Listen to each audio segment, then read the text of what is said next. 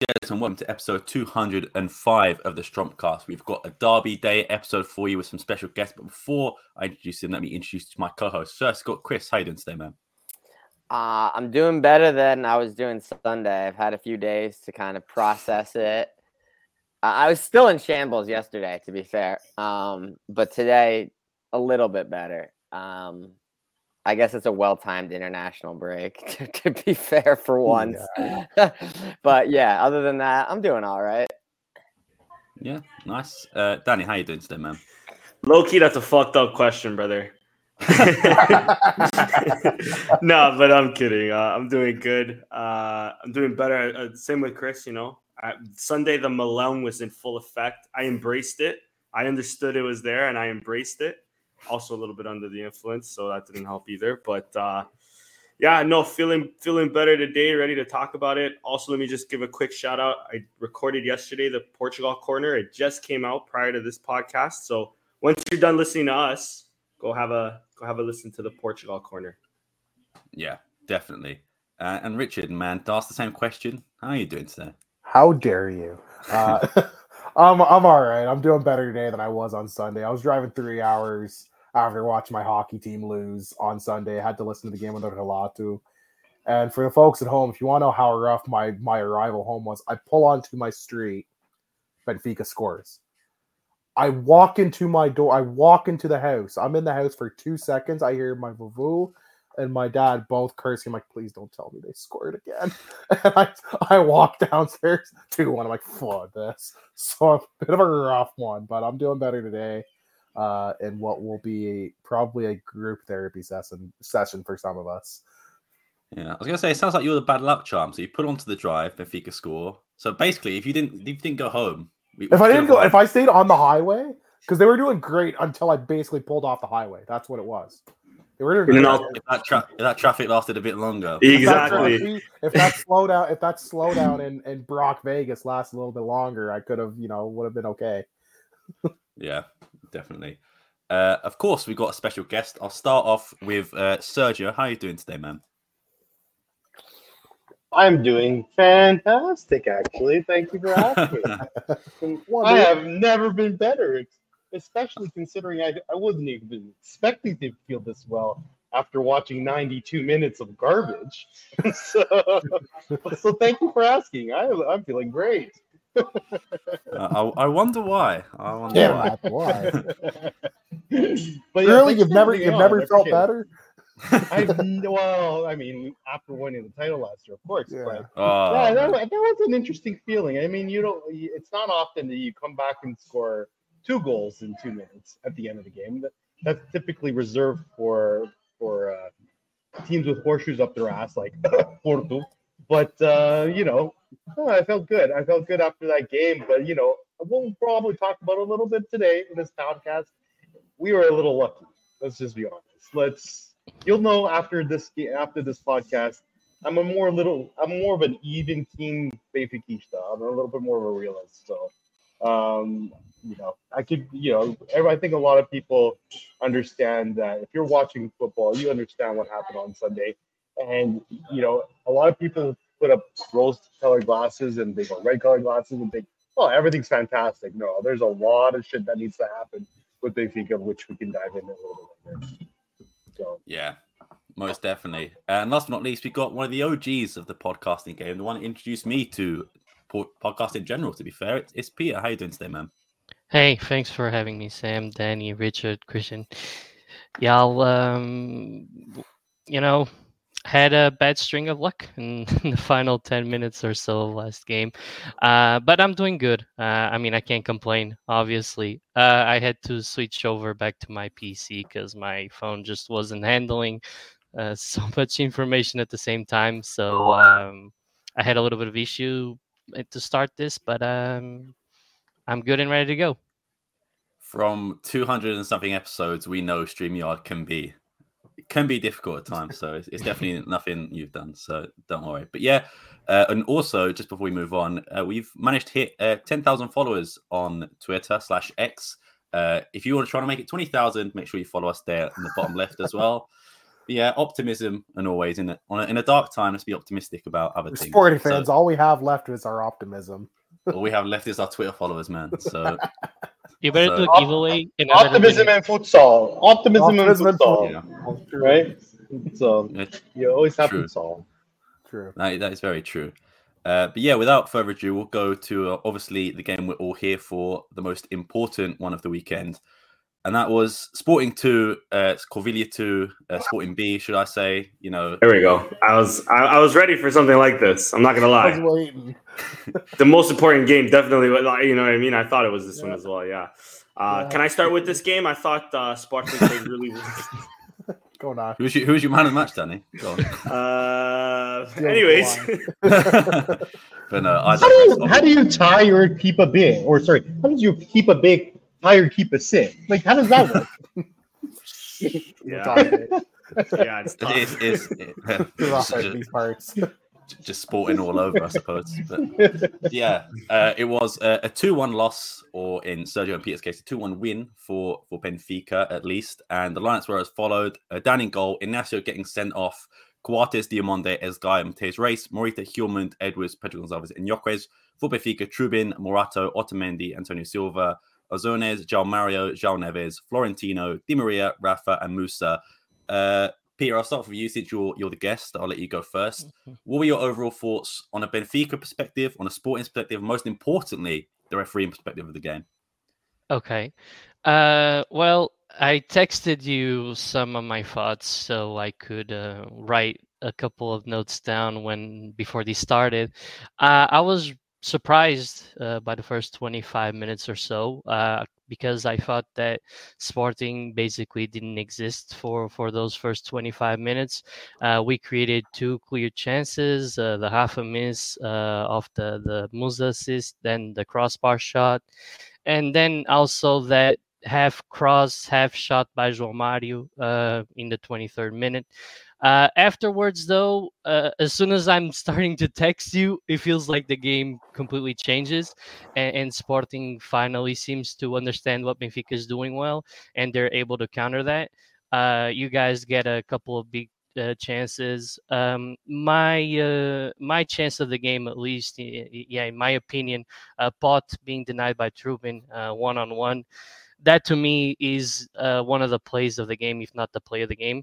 After that chance, though, it kind of evens out a little bit. No team really gains any kind of control, and then João Mario decides to be a complete dumbass, as he's been the entire game, and he he loses the ball, and Gyökeres has a good goal. I mean, I can't really say much about it.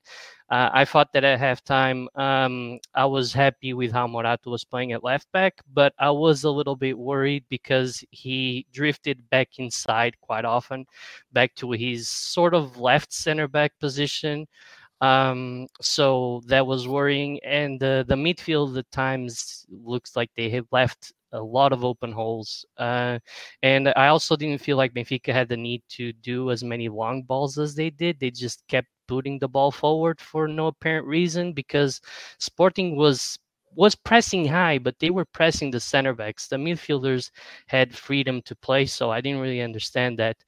I also remember texting you that João Mario and Di Maria were being completely useless, but I also do remember saying that Di Maria can still spark magic at any moment, and of course he was very important after. In terms of the second half, I mean, it's a completely different game because of of Ignacio being sent off. I think that's the correct call. I also don't understand how he lets the play go on, by the way, because that's simply not a rule. If it's a second yellow, he has to call the foul and send him off. No, I think it is. You can play an advantage on a second yellow, especially if it's a goal scoring opportunity, which it was. Yeah, you can.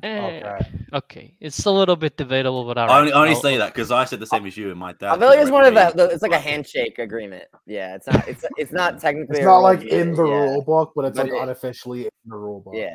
I mean, nobody really complained about it, so I guess we shouldn't either. So if the players didn't feel like it was unfair, then I guess we shouldn't either.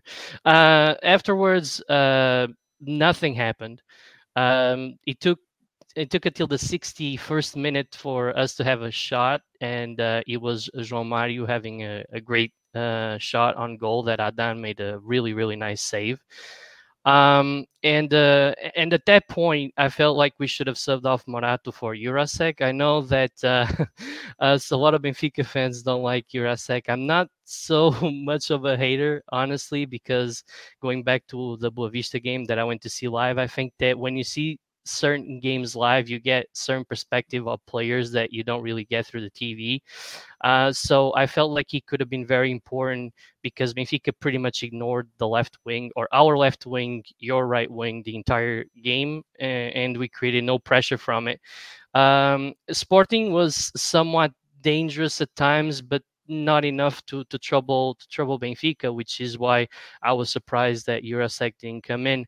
I remember also texting you that I felt that our subs were very, very poor, mostly because I didn't think that Mustafa Cabral was really going to change things, and it really didn't. And I also didn't like subbing off Florentino for Casper, because I just don't like subbing off Florentino when you have João Mario that wasn't doing anything on the field.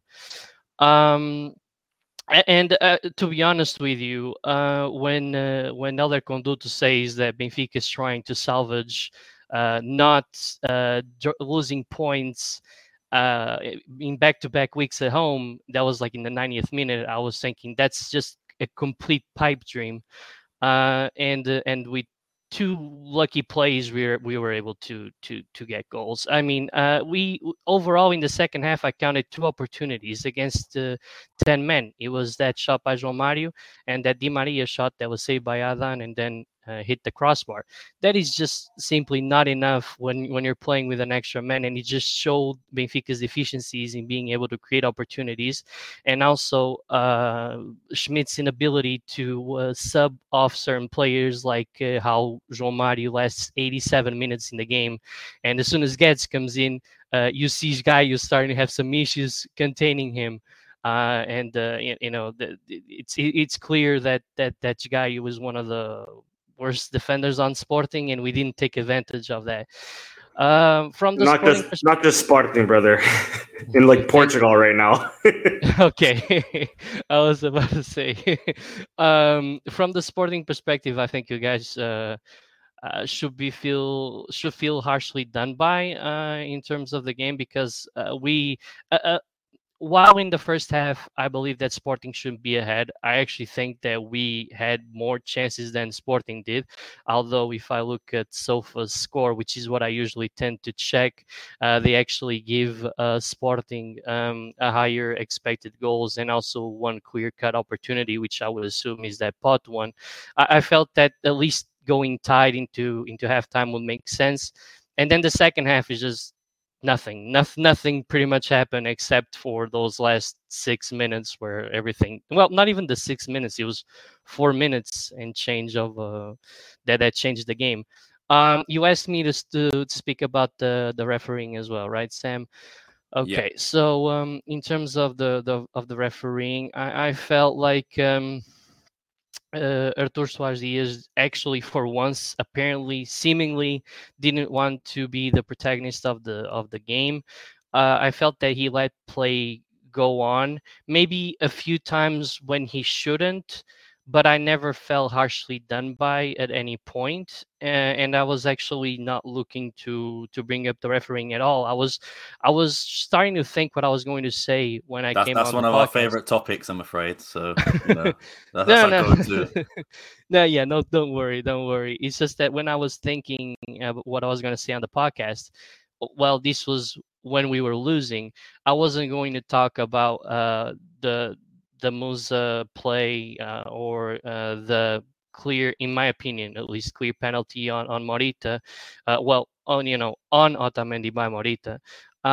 Because I didn't feel like any of those plays really would have changed anything in the game, because we weren't deserving of anything. So I wasn't even looking to bring up the refereeing. But overall, I felt like he was okay. I feel like there were a couple of yellow cards here and there that maybe should have been shown for either team, a couple of fouls here and there, but I don't think that he impacted the game at all. And if he did, it would actually be at least in my point of view, especially that penalty on Otamendi. So I can't really complain about it. And I'm going to be honest with you, I was not going to complain about it if we had lost either. So I'm just being as unbiased as I can in with his performance. I felt that for once he was actually trying to call an actual game instead of making it about him. Yeah, and if you were just to give pretty much a match rating for Artur Diaz, what would you give him out of 10? I guess I'd have to go. I mean, it depends on how much you weigh the Morita situation. If I don't count that, it would be 8 out of 10. If you count that, it's got to go down to at least a 7 because it's still a penalty. Okay, yeah, fair enough. Danny, I'll go with you next to switch things up a bit. What were your overall thoughts on sporting perspective, Benfica perspective, and the refereeing as well? Man, I mean, it's not much different than what Peter was saying, to be quite honest. I thought, the same. First opening minutes, first 20-ish, 15, 20, 25 minutes. Benfica did have the better chances. They should have went 1-0 up, to be quite honest. But they didn't, I mean, we should have scored goals too, and we didn't, right? That's just. I think it was the one flick from João Mario, and then it's like Florentino at the back post. Could have missed a header. That should have been a goal, bro. Yeah. Like 100%, that should have been in the net. It's almost harder that Florentino doesn't make contact than makes contact with that. Like, it doesn't go over his head; it goes past it. He just missed it. Mm-hmm. Yeah, and João Mario kind of fails to hit the target as well. Yeah, exactly. So I mean, I'm not complaining. Don't get me wrong, but João Mario. But yeah, at least the only happiness I can get from this game. I mean, there's a few things, but the only happiness I can take, at least from a 2-1 loss in the last 2 minutes, is that João Mario dropped another stinker in a big game, and Benfica fans are starting to turn on him. So hey, we're here for it. We don't really care. But no, man. I mean, yeah. I thought, after the opening minutes, I thought Sporting was in total control of not total control, but they had a better control of the game. They had better chances. We were the ones more threatening moving forward. Marcus Edwards, he was getting beat up a bit. If I have anything to complain about in terms of the refereeing, I'm not even going to get it. I think the second yellow, the more I look at it, the more I see the contact. I think Rafa reacts way too quickly for there not to be contact, for him to just feel something and try to flick his foot back. We can get into the offside, I guess. That's the other tricky thing, I guess. But I mean, we've seen these decisions called before, so I'm not even going to be that pressed on that. What I was going to say was, I just find it funny that the only yellow card given for simulation this game was on Marcus Edwards, when we seen Marcus Edwards getting beat up in that first half, let's be real, and no calls were given. And also in that first half, I seen Di Maria die and come back to life as if his name was Jesus Christ. And also no yellow there. There was a time where the referee told a Benfica player in the box, we're already down to 10 men at this point. Marcus Edwards already has the yellow for simulation. There's a Benfica player that falls in the box, and Artur Soares Diaz tells him, no, get up. So I'm thinking, okay, it was Rafa. Yeah. It could, perfect. Yeah. Could have been anybody. But all I'm saying is, this is the duality of it. It's like Artur Soares Diaz, you give a yellow to Marcus Edwards. I think it was a foul, but fine. It could have been a free kick outside the box. You also don't usually see yellows for dives outside the box. I'll say that as well. Exactly, but whatever. Not to defend it, but you just don't normally see it. Yeah, exactly. But I'm even saying, okay, we got the yellow for diving. We get the yellow for diving. How do you then, in turn, tell the guy, no, get up? Sorry, sir, is there a dive here or not then? Like, what's going on? If it's not a dive, that's a foul then. You know what I mean? Like, what's so there's a little that's bit the of thing about Artur Soares Diaz, because they say he has got a bit of an ego complex. I think we saw it there, because it was just like he was so quick to not dish out the other cuffs. I'm not saying that he was quick to dish them out, but it was like just the way he waited and was like, just the way he was standing, it was just so much arrogance about it. I just don't like his face. I was trying to not interrupt Danny, but you said exactly what I was thinking, Sam. I think that the reason why Edwards gets a yellow card is because Suarez wants to be that dude, and he's like a meter Facts. away from Edwards. And he's like, okay, dude, I'm just going to impose myself, and I'm just going to give you a yellow card because I feel like it. And in my opinion, it's not a foul, but I totally see like how you guys can see that. To be a yellow, yeah, it's harsh. But I think it was just Suarez, trying to impose himself, like. If it's not a foul, there is at least a little bit of contact made. So you can't say it's an out and out simulation because that would be no contact made. So that's what got me. But yeah, carry on. But yes, you're right, and it's also he is the main character because he was just like if you remember that play, for some reason it's imprinted in my brain. He's like pausing. He's talking to a Benfica player with the yellow in his hand, and you see like the Benfica player is kind of, I think it was Otamendi. He's like kind of like pleading his case, like no, this isn't a foul. And then he just instantly turns around and gives the yellow to Marcus. And it's like, this isn't drama school, brother. Like, come on. Just give the card. Otamendi actually thought it was going to be for him, right? So exactly. Otamendi's already pleading. Like, well, why are you giving me a card? Like, I didn't do anything. And then he's like, what the fuck? Really? Yeah, it's going the other way. You know what? Let's make this interesting. And then but I also that's one thing I hate about Portuguese. Sorry to cut you off. That's one thing I hate about Portuguese refs. Like, just call your shit, give the card, and be on your way. Like, none of this theatrical shit. That's referees everywhere. England is like that too. But England's getting bad for it too. I noticed. But I mean, anyways, in terms of Artur Suarez, the only other thing I'll mention is I don't trust referees where I can see their tattoos. Not serious, bro. Leave the tattoos to the players. You're unserious. I actually noticed that he had tattoos on the back of his arm in this game as well. Yeah. And maybe he had like his t-shirts up to his shoulder and shit. I don't trust that guy. Maybe he doesn't usually wear short sleeves. Maybe he normally wears long sleeves because I feel like I think we might be onto something. We might be a part of a secret society of something. If you're tatted, you're automatically disqualified for being a ref. Sorry. But no. Other than that, bro, let me also just say, in terms of the refereeing decisions, I'm not too pressed about them, to be quite honest, because at the end of the day, it is you are playing away, so you are playing at Benfica has the home court advantage. It's called the home court advantage for a reason, right? You have the fans pressuring him, you have everything on top of it. So, I mean, in an ideal world, obviously, these things don't come into consideration, but they do. It happens when Benfica comes to us, and hopefully, when Benfica come to us, we can get a little penalty. That's not a penalty. I mean, but no, I'm just kidding. But other than that, I thought we still played well, even with 10. I didn't think, up until the last 2-3 minutes, I mean, where we mentioned it in the chat, and I also mentioned it in Portugal Corner yesterday. The thing that pisses me off about the 1-1 especially is Nuno Santos just ball watching as the ball's coming into the box. So lazy. I understand. Sorry about Nuno Santos. He's fucking pissed me off when I saw that. But I understand that. Okay, it's 10 against 12. Technically in the box because Turbin's in the box at this point. So I understand even, mathematically, it's hard to grab every single guy. But the fact that he's like, kind of like, I guess, defending the zone. And then as it's coming over him, he's not really like running at the ball or running towards the player or something. It's a bit disappointing. It just perfectly falls to João Neves, who, by the way, played an amazing game. The biggest compliment I can give this kid is that he was annoying. Like he was annoying to watch. He was annoying to deal with. And I mean that like in the best way possible as a rival fan, He's so the yeah, player shout out you to hate to play against, but you love on your team in that sense. Yeah. And also like, want to see where the kid goes because I also love a short king. And my man is the definition of a short king. He's a pit bull in that field. So respect to him. I do like the kid, and I'll be interested to see how his career projects because it's just a lot of leagues, a lot of teams won't take the risk on a short king like him. But nonetheless, it sucks. But at the same time, I mean, the performance wasn't too bad where I think we can hang our heads on or like be super sorrow about. Christian mentioned earlier, like international breaks probably at the right time. I don't know because now.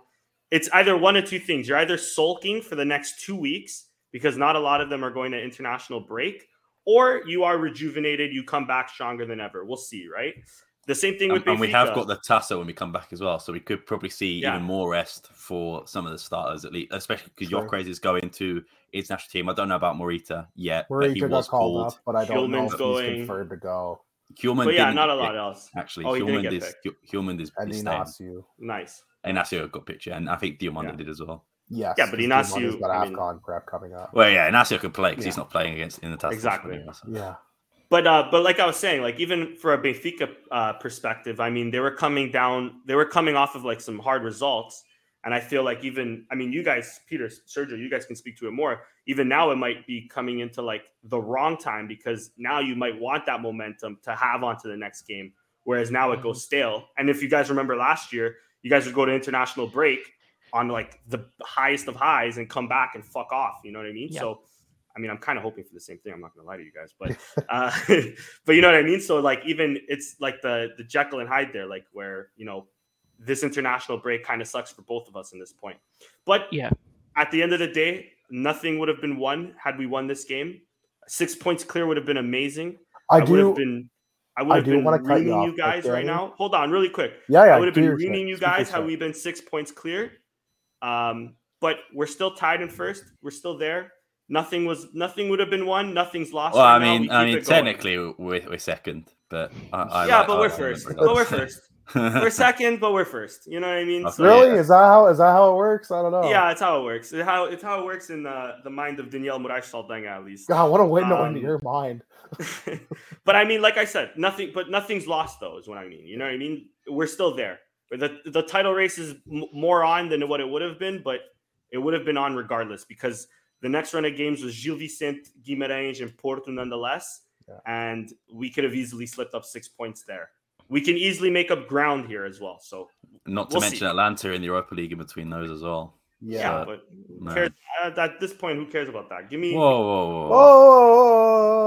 You don't know Europa League blasphemy and slander. I would never disrespect the Europa League, but I would rather the league.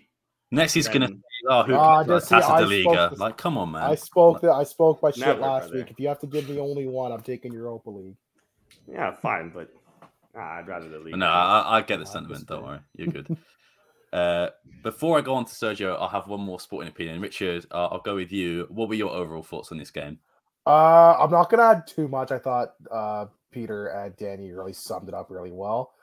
Two things. I do think that Benfica really did need to win this game, not just because it's a derby, but because they were coming off of kind of a really rough Champions League week. And if they had gone 6 points behind, not saying the title race is over, obviously, because like it's a long season and Sporting does lovely sporting things towards the end of the season sometimes. But it would have really put a lot of pressure onto the club and probably the coach, especially if they had gotten blown out or if they had lost a man down at home or a man up at home. Second thought, I wanted to piggyback off of Danny. I actually found a Neves that I don't mind sharing a surname with finally. Fuck Ruben Neves. Well, Neves, I'm okay sharing a last name with. He's a fun player to watch. Getting to watch the highlights and stuff, and obviously get to watch the game, so I'm not going to add too much here. Just so impressive how he plays ball. And yeah, Danny's right. He's annoying because he's all over the place in a good way. He's in good position for the goal. Nuno Sanchez is a fucking moron. I just want to claim that. I'm glad his bald spot's showing even more now. It's starting to fade. Is that due to the game, or you just want to get something off your chest? That was both. That was both. Okay. That was both. He's an idiot. I know. I understand. Like, Danny was spot on. It is 10 against 12 because Trubin comes up. By the way, Trubin had a really good game. I thought he made some really good saves. But you have to be a bit smarter. You have to know, like, okay, I can only mark one or two guys here. Like, just do better. I think it's sloppy. It's almost lazy, which is like unforgivable in my opinion. It's just brutal. I thought Haddad actually played very well, kept us kind of level-headed for a while. If I had to give a man of the match, it would have actually gone to Trubin or João Neves. If I was giving it for the match as a whole, I thought Trubin played really well, especially the Pedro Gonçalves chance. Because if Potts scores that, the game's probably done. So good on him. Di Maria, came back from the dead. I didn't like that simulation nonsense. I thought it should have been a yellow card for Sim, but whatever. I kind of also agree with Danny. I don't think the Inacio foul. Let me put this better. I think Inacio, the more I look at it, the more I do think it is a bit of a foul. after seeing it 100 times, so I can kind of see it. That being said, on first glance, it doesn't look bad. But once you kind of see it enough times, you're like, yeah, maybe. Not much else to add. It was more of a gut. It's more of a gut punch loss for how it goes. A lot like I've seen us lose 100 times Benfica. It's just this one's a gut punch just for how it goes, right? When you just concede 2 at the end, it was almost like a bit of a collapse. I don't want to comment too much on the reffing. I hate commenting on the reffing. I'm sick of commenting on Portuguese refs. It drives me nuts. I do think Artur Soares Diaz suffers from main character syndrome. He was all over the place. I was saying before the show, Portuguese refs, and I find Artur Soares Diaz is the guiltiest of this. Early on in games, they will either start calling everything to set the tone, and then they will start calling nothing as the game goes on. Artur Soares Diaz, I thought, was kind of the opposite. He kind of let them play for a bit in the first half, didn't call a whole heck of a lot. And then all of a sudden, as the game went on, it felt like he was just calling more and more and more and more egregious, just random stuff. And that's why I hate it. Like, just call it one way. And I don't like how he carries himself on the field. I think it was Peter or Danny said he carries himself very arrogantly on the field that shows, and I don't like that. Like, you're a ref, get over it. You're not. I'm not here to watch you. No one paid to go see the Artur Soares Diaz show. They paid to go watch Sporting and Benfica. So that's my overall thoughts. I was already like, I'm in a mood because I'm like, oh, my team lost the night before. I'd driven 3 hours and I coming home to this. I was like, oh, this is bullshit. Rough weekend. Yeah, fair enough. Sergio, I'll come to you next. As a Benfica fan, what were your overall thoughts on this game? Just one thing that Richard said. The one thing going for you, I know it's a gut wrenching or it's a punch in the stomach, but the one thing that is going for you is the fact there is an international break. I think that's going to break that up. I think I don't think you're going to forget about it, but I think at least it breaks it up. There's a little bit of separation in time, and then you're going to just get back at it. One thing that's always missing with teams early on in the season is consistency against smaller teams. You got to win those points, and Sporting this year has been the most consistent team of the championship, winning points outside the big three. So you got to do that. That's what Benfica did last year, and that's how they ended up winning the titles. They never dropped points against a smaller team. So Sporting, to me, is still the favorite going into this second half of the season. Not second half, yeah, but still going in. They're still the favorite because they've been the most consistent team. Benfica is not consistent. This was a lucky win. We shouldn't fool ourselves. Like, Peter summarized the whole game pretty well, right? The only thing I would add is what hasn't been touched on is that foul. I think it was in the 8th minute. Diamant stepped on, who was it? Musa. Yeah, it was Musa. And Musa is an idiot. And he's too honest. Because if that was Otavio or if that was Rafa, he would have been on the ground. Ay, minha nossa senhora. Hey, I got a fucking bullet in the chest. Oh, my God. They would have been down. They would have stopped play, gone to VAR, and chances are that would have been a penalty. Because if you go, there's some people usually post what all the protagonists or all the reporters rate after the game. I think 7 of the 10 for all the newspapers and the radio stations gave it as a penalty. And I think in this world, in the world of VAR, that probably would have been a penalty because you can see that he stomped on his foot. But Musa, being too honest of a guy, kept on playing. He didn't roll around. He didn't fall. He didn't do the actual thing. So, he's not ingrained to the Tugal yet, sir. Yes, he hasn't adapted. He's got to watch his Mehdi Taremi tapes. So they could have easily gone on a penalty in that context because of the way things are going these days with VAR, right? But so that was one thing, and I thought too I agree with what you guys were saying about Marcus Edwards getting a yellow, and yet there was a lot of simulation on our end that kind of went unpunished. I think the Angel Di Maria, okay, yes, he definitely dropped on the floor, was dead, and then he goes like an angel again, and it was back at it. Rafa in the box should have been carded as a yellow because he was looking for the penalty. That should have been a yellow in the second half. So, I mean, those two things alone, that to me kind of, I don't think they would have influenced the result of the game. Because the way Benfica approached the game again, like so Benfica was playing at home, and the first 23 minutes great. And then after that chance, the João Mario chip cross, whatever it was, to Florentino. After that, the 23rd minute, we just fell back, and Sporting just kind of came on. And then you guys haven't talked about it yet, but Dortes' goal, fucking fantastic. What a strike. Like, I originally thought, well, Proven could have done better, getting a hand on it. But no, that thing was a bullet. There's nothing you could have done to stop that. That foi bem colocado e tudo. That thing went fucking in, and it was a gorgeous goal. Well and Edwards' run just to give him the assist after 2. Yeah. Oh my God, amazing! So Morata was left with his fucking cuecas in his hand. Yeah. You can tell Morata was not playing in his position. He got caught by Marcus Edwards. Great run to Victor, and Victor slots it in. Oh my God, it was a fantastic play. And at that moment, I'm like, holy shit! All these adaptations that we're doing right now by putting Moratu on the left, Arsenal's on the right, it's going to come back. It's going to kill us this game. It's finally going to unravel for Roger Smith.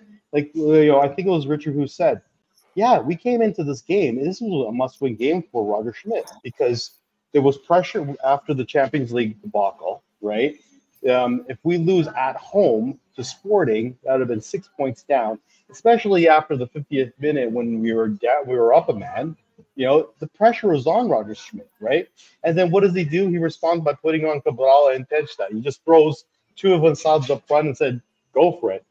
Did that change the game? Not really. We were still asleep for the majority of the game until the 90th minute. Yes, there was a chance by João Mario, and yes, there was that other chance that Dan had made a great save on Di Maria from striking from outside the box. But other than his best save of the season.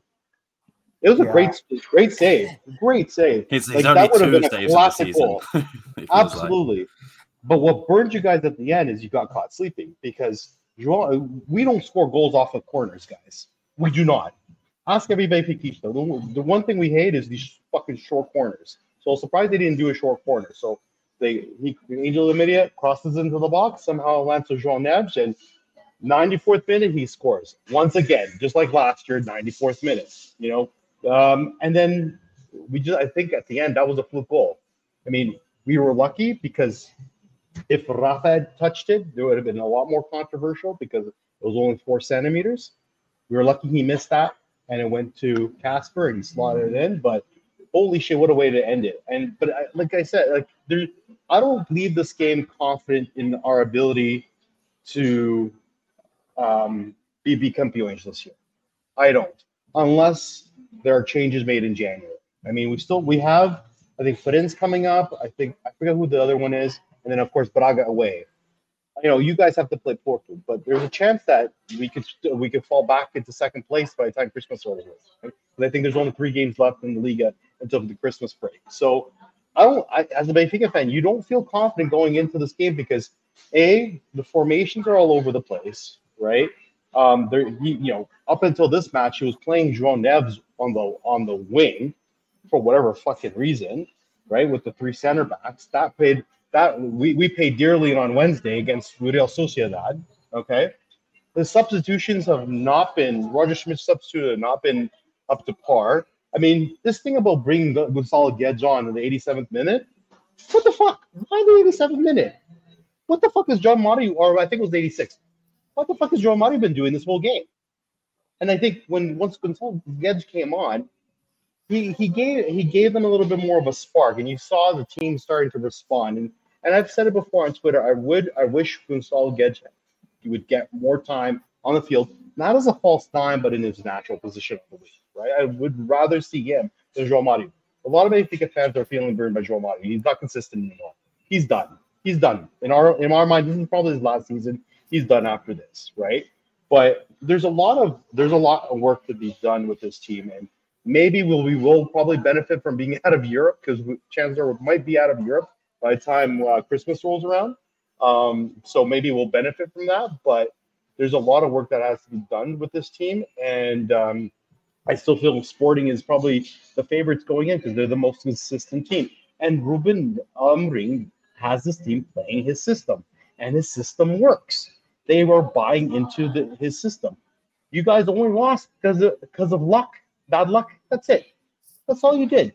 You did better playing in Benfica's home than Benfica did last year at the Alvalade at the end of the season, right? You had no fear going into the luge. Up to the 23rd minute, you guys took over right up to halftime. If it wasn't for Gonzalo Ignacio getting sent off, who knows, 2-0, 3-0 again. And that would have fucking killed us in probably the season, being six points down. But because of a couple fluky plays, we're back at it. And that's football for you. You know, and then in terms of, in terms of the referee, like I said, I don't think it really influenced the score, the game, at least the score. I think the offside, the last goal was onside, and I think Gonzalo Ignacio should have been sent off. I was kind of in the same position as I was kind of wondering whether or not it was even a yellow and if it was a simulation by Rafa. And I was in this position a couple of weeks ago with the Fabio Cardoso foul during the Clásico at the Luge, where he got sent off. And I was probably the only Benfica out there saying that was not a red, that was not red, that was not red. But after the more I watched it, the more I kind of understood the rules. I was like, okay, now I understand why it's red. Same thing with this, Ignacio. At first, I thought, I don't even think that's a yellow. I think he just kind of simulated. Rafa simulated, just dropped to the ground. But you really need to slow it down. You kind of do see the leg flipped up. But you know how Portuguese players are. They're play actors. I got shot. I'm going to roll around 5 million times, and maybe he'll stop the play, and I'll get a free kick over here. All the time. Right? So that's what usually happens. And that's what Musa needs to learn next time. Just drop on the ground and fucking do an Otavio and just pretend you've been shot. Right? So He's got to watch his Mediterranean tapes, man. I'm telling you. For real. So that's kind of where I see that. Yeah, fair enough. Before I go on to Chris, Peter, did you have a question that you wanted to ask? Or Maybe not. Peter, can you hear me? Are you there? Yeah, I don't know if you can hear me well. Yeah, we can. Hopefully you can, because I'm having some issues listening to you guys, but hopefully you can hear me. Yeah. I wanted to ask you guys, because nobody said anything, and I'm a little surprised. To all you Sportingistas, what do you think of Paulinho coming in to the midfield? Oh God, I forgot about that. Fine. Yeah. Do you know what the funniest thing is when he comes on and Hjulmand is like, "Oh, you'll play with me as a joke," and then Paulinho is like, "Yeah," and it's like, they both start laughing. It's like, okay. But I didn't understand it at the time. The more I look back on it, it's like, okay, you wanted someone to stop the crosses. You want someone good in the air. And it made sense because Paulinho is good in the air. But at the same time, it's like, would you not bring on another defender? We had Neto You're on the automatically bench. giving up your midfield. Exactly. We had Neto on the bench. We have a Sugo on the bench. Maybe not as good in the air, but probably stronger and would probably be maybe better to have. But for me, it was just like, I didn't understand at the time. I don't know. I understand it, but I don't like it. I feel like that's probably the best way to describe it. And I feel like it's a sub that you're putting up, you're giving up your midfield even more as a man down. It's just, I understand maybe knowing that they're probably going to play Cruza ball, which they were, but I feel like you have to look at the bigger picture and say you're giving up your entire midfield and any chance to even stop an attack before it really happens. Mm-hmm. Which is why I'm thinking, why would you not put another natural center back like Neto or somebody else in that position? I see why he did it. I just feel like that was a rare blunder from Amorim where he didn't look at the bigger picture of things, and I think it cost them a little bit. Yeah, definitely. Sorry, go on, Danny. No, nothing. Okay. You're sitting in the head. Cool. Chris, what were your overall thoughts on the game? Yeah, I guess, ultimately, I think that the two probably biggest moments, are probably the Ignacio moment, right? Because the second yellow, because that sets the tone for basically the entire second half. Yeah. It puts Sporting on the defensive. It puts Benfica, in control of the game. And it's tough, right? Because as Sergio said, like it's like I've watched the replay so many freaking times, and so sometimes you watch it so many times you start to see things. You're like, oh wait, because there's one angle where actually it looks like he kicks his own leg. You're like, oh wait, did he kick his own leg? But it's probably after the contact, right? It's just you can't tell. You basically you almost can't tell. Like he maybe clips him. He probably clips him. He possibly clips him.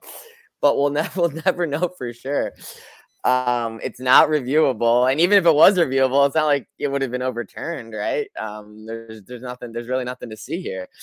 And then 4 centimeters, right?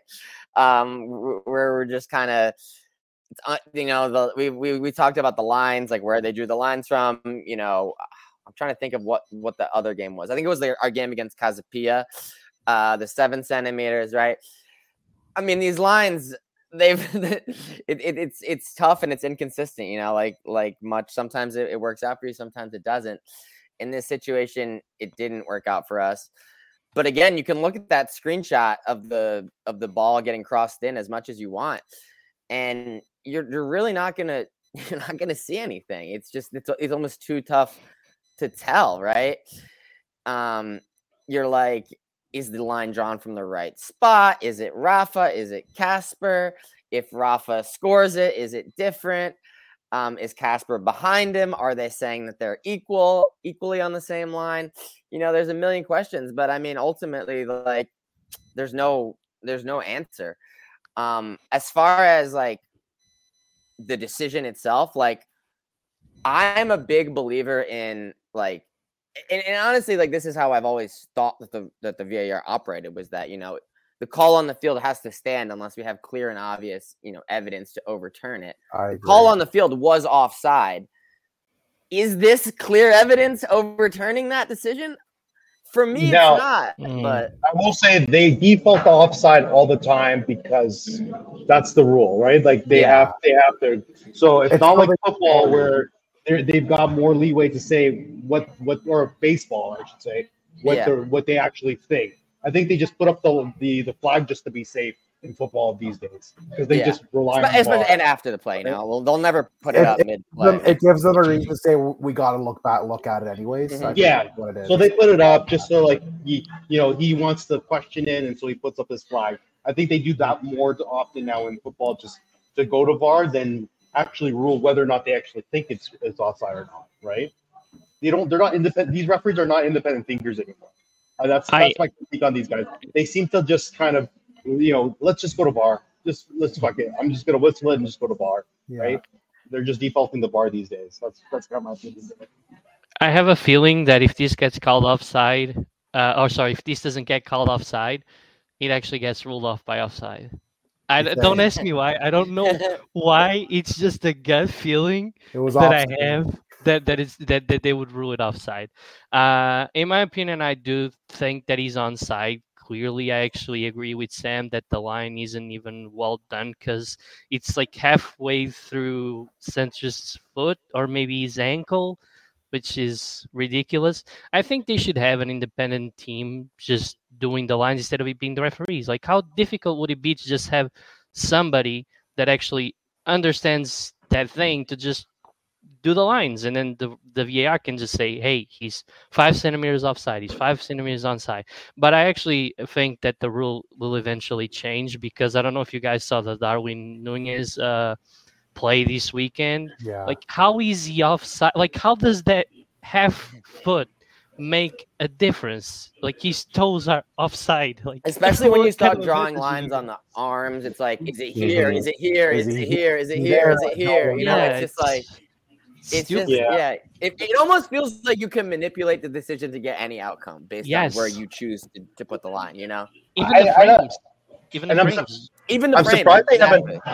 I'm surprised they haven't talked about this more often. But in the past, when VAR first was introduced, people were talking about using some kind of like leeway of like 20 centimeters or up to. In MLS, they do that. Yeah, they do that in MLS. Right?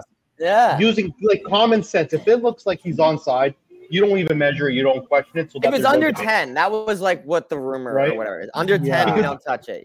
But and I'm not a video editor or a specialist in that field, but some people have said that the frames per second affects it or something like that, and so does the angle. Like we're not looking 100% right down across straight the line, on. you That's know? the problem. Absolutely. You don't have that type of So camera. it's almost like you never need to have some kind of buffer or variance built in and say, okay, you know what? If it's within 10 centimeters, 20 centimeters, you don't even draw lines. Like if it's by the eye and you see that they're somewhat onside, you just leave the original call as is and call it a day.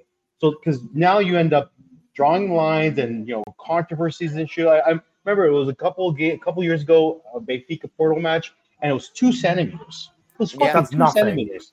How do you determine what 2 centimeters like that much? Like how do you even determine that from an angle from a camera so far off?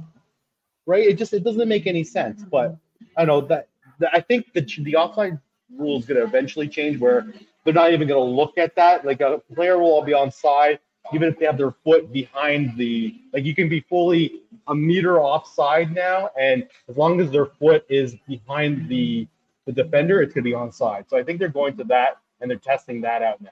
And that itself will bring more, and that itself will bring more controversy. There will never end controversy in football. You're always going to find a way to make it controversial. As long as there's humans involved, you know? Yeah. Exactly. Absolutely. As the crazy Canadian, I just want to point out a few weeks ago, I said, let's just fucking get rid of offsides.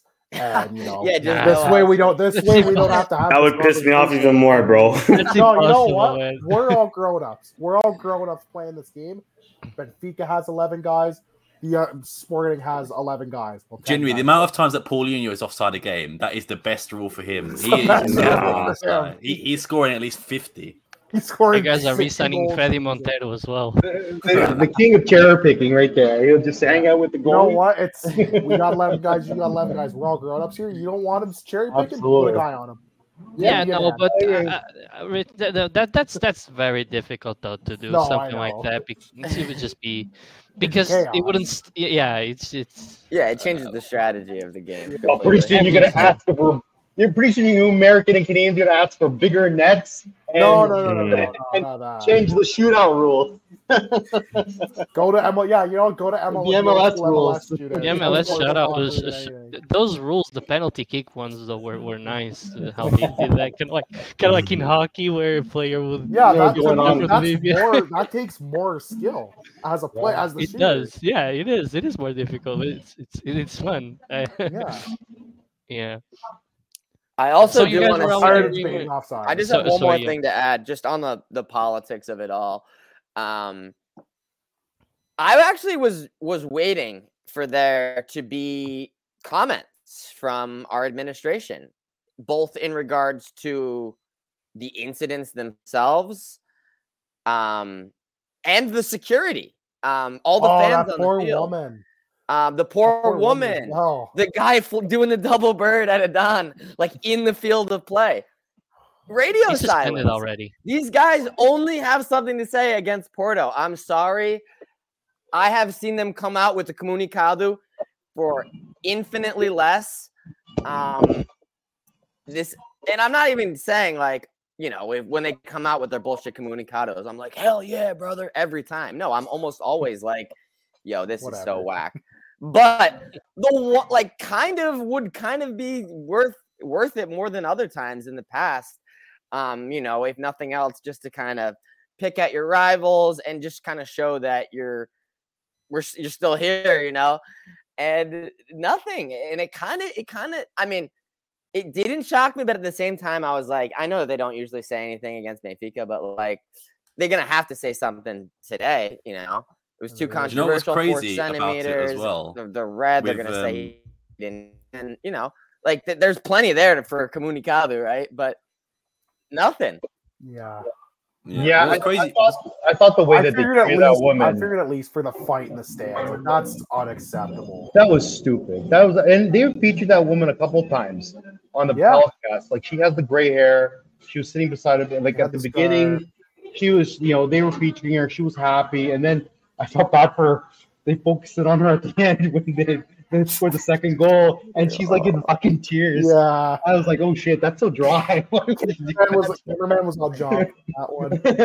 Oh man! But then I saw the video that they posted and her getting assaulted. Like, what the fuck is that all about? Like, That's one. we harp about it. We're different. We accept other people with with a sporting scarf or And to then be you're fair, doing that shit. sorry to interrupt, Sergio. I did see some posts of people in sporting fans saying like I was there and I had no issue, right? So There was Yeah. the woman who took the picture with the eagle mascot, and like she was a Yeah, defender, and she was that's the fine. one. I felt so bad for her because it was just. I think not to excuse it. I think a lot of the emotions were pumped up. I get that, but football matches should be safe spaces. I don't give a shit about this ultra bullshit. It is what it is, but football matches should be safe spaces for anybody to bring a family member. The only place I would never feel safe going is the Dragão. I don't think you can reasonably go there, and I'm not this saying they're bad people or anything. I wouldn't feel safe going in a baby picture, or you guys probably in a sporting shirt to the Dragão. But I would feel safe going to. Well, yesterday they wouldn't feel safe in a Porto shirt either. So well, yeah, that's true. Right, but I would because I've always said this about Benfica and Sporting Gizmo. Like it's almost like they work with each other. They kind of know each other. They're internal rivals, but there's a mutual respect there. Whereas it's a different attitude towards Sporting and Porto fans or Benfica and Porto fans because of the regionality of it, right? So that's why there isn't that kind of camaraderie, I guess you can say. But I was shocked that happened to that lady, and I thought that's fucking bullshit. Because if that was my wife or that was my sister or that was my mother, I'd be knocking out some Benfica fans right now. How fucking dare you? We talk about isso é mamação, o Benfica é lindo, all this shit. Oh, there was another video. Did you see the guys that were beside the Caixa de Segurança? And they were celebrating, and the caption is "O Benfica é lindo," and the guy's screaming. They scored the second goal. They're like, "O Benfica é lindo, o Benfica é lindo." They're turning around. They're showing all these sporting fans looking like just dead. jacked. Yeah. And there's this guy doing this, like.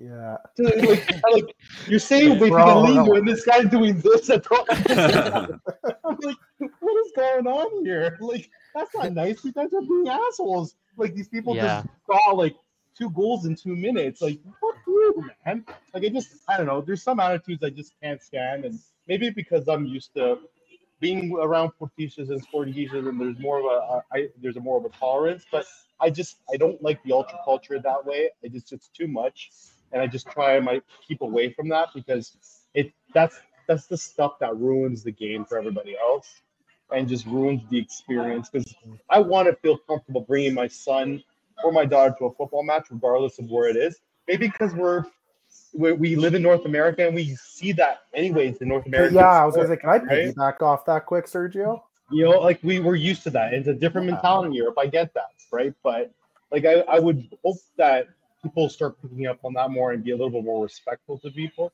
But it's gonna take a long time, especially in Portugal, to get to that. I want to piggyback off that because you're absolutely right. I went to see Boston, Montreal, and like I was a Bruins fan in Montreal, and like we're all just kind of sitting amongst, and that's a big rivalry in hockey terms, and we were all just kind of sitting amongst each other like people. I'm like, they scored, I fucking jumped up and cheered, like, let's fucking go, and then they fucking won, and I'm like, well, this is bullshit, but whatever. And after the game, people were kind of razzed each other a bit, but nothing like nobody threatened assault. Like we could sit amongst and be civil and not resort to tribalistic bullshit violence. Yeah, it's the civility that say what you want about North American sports, but like at least we don't have that. Like that kind of stuff doesn't happen very often, except on a specific place, which I won't name.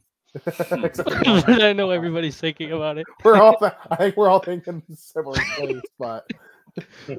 No, but guys, if you allow me though to also say something about this, I think this stems from a lot of things too.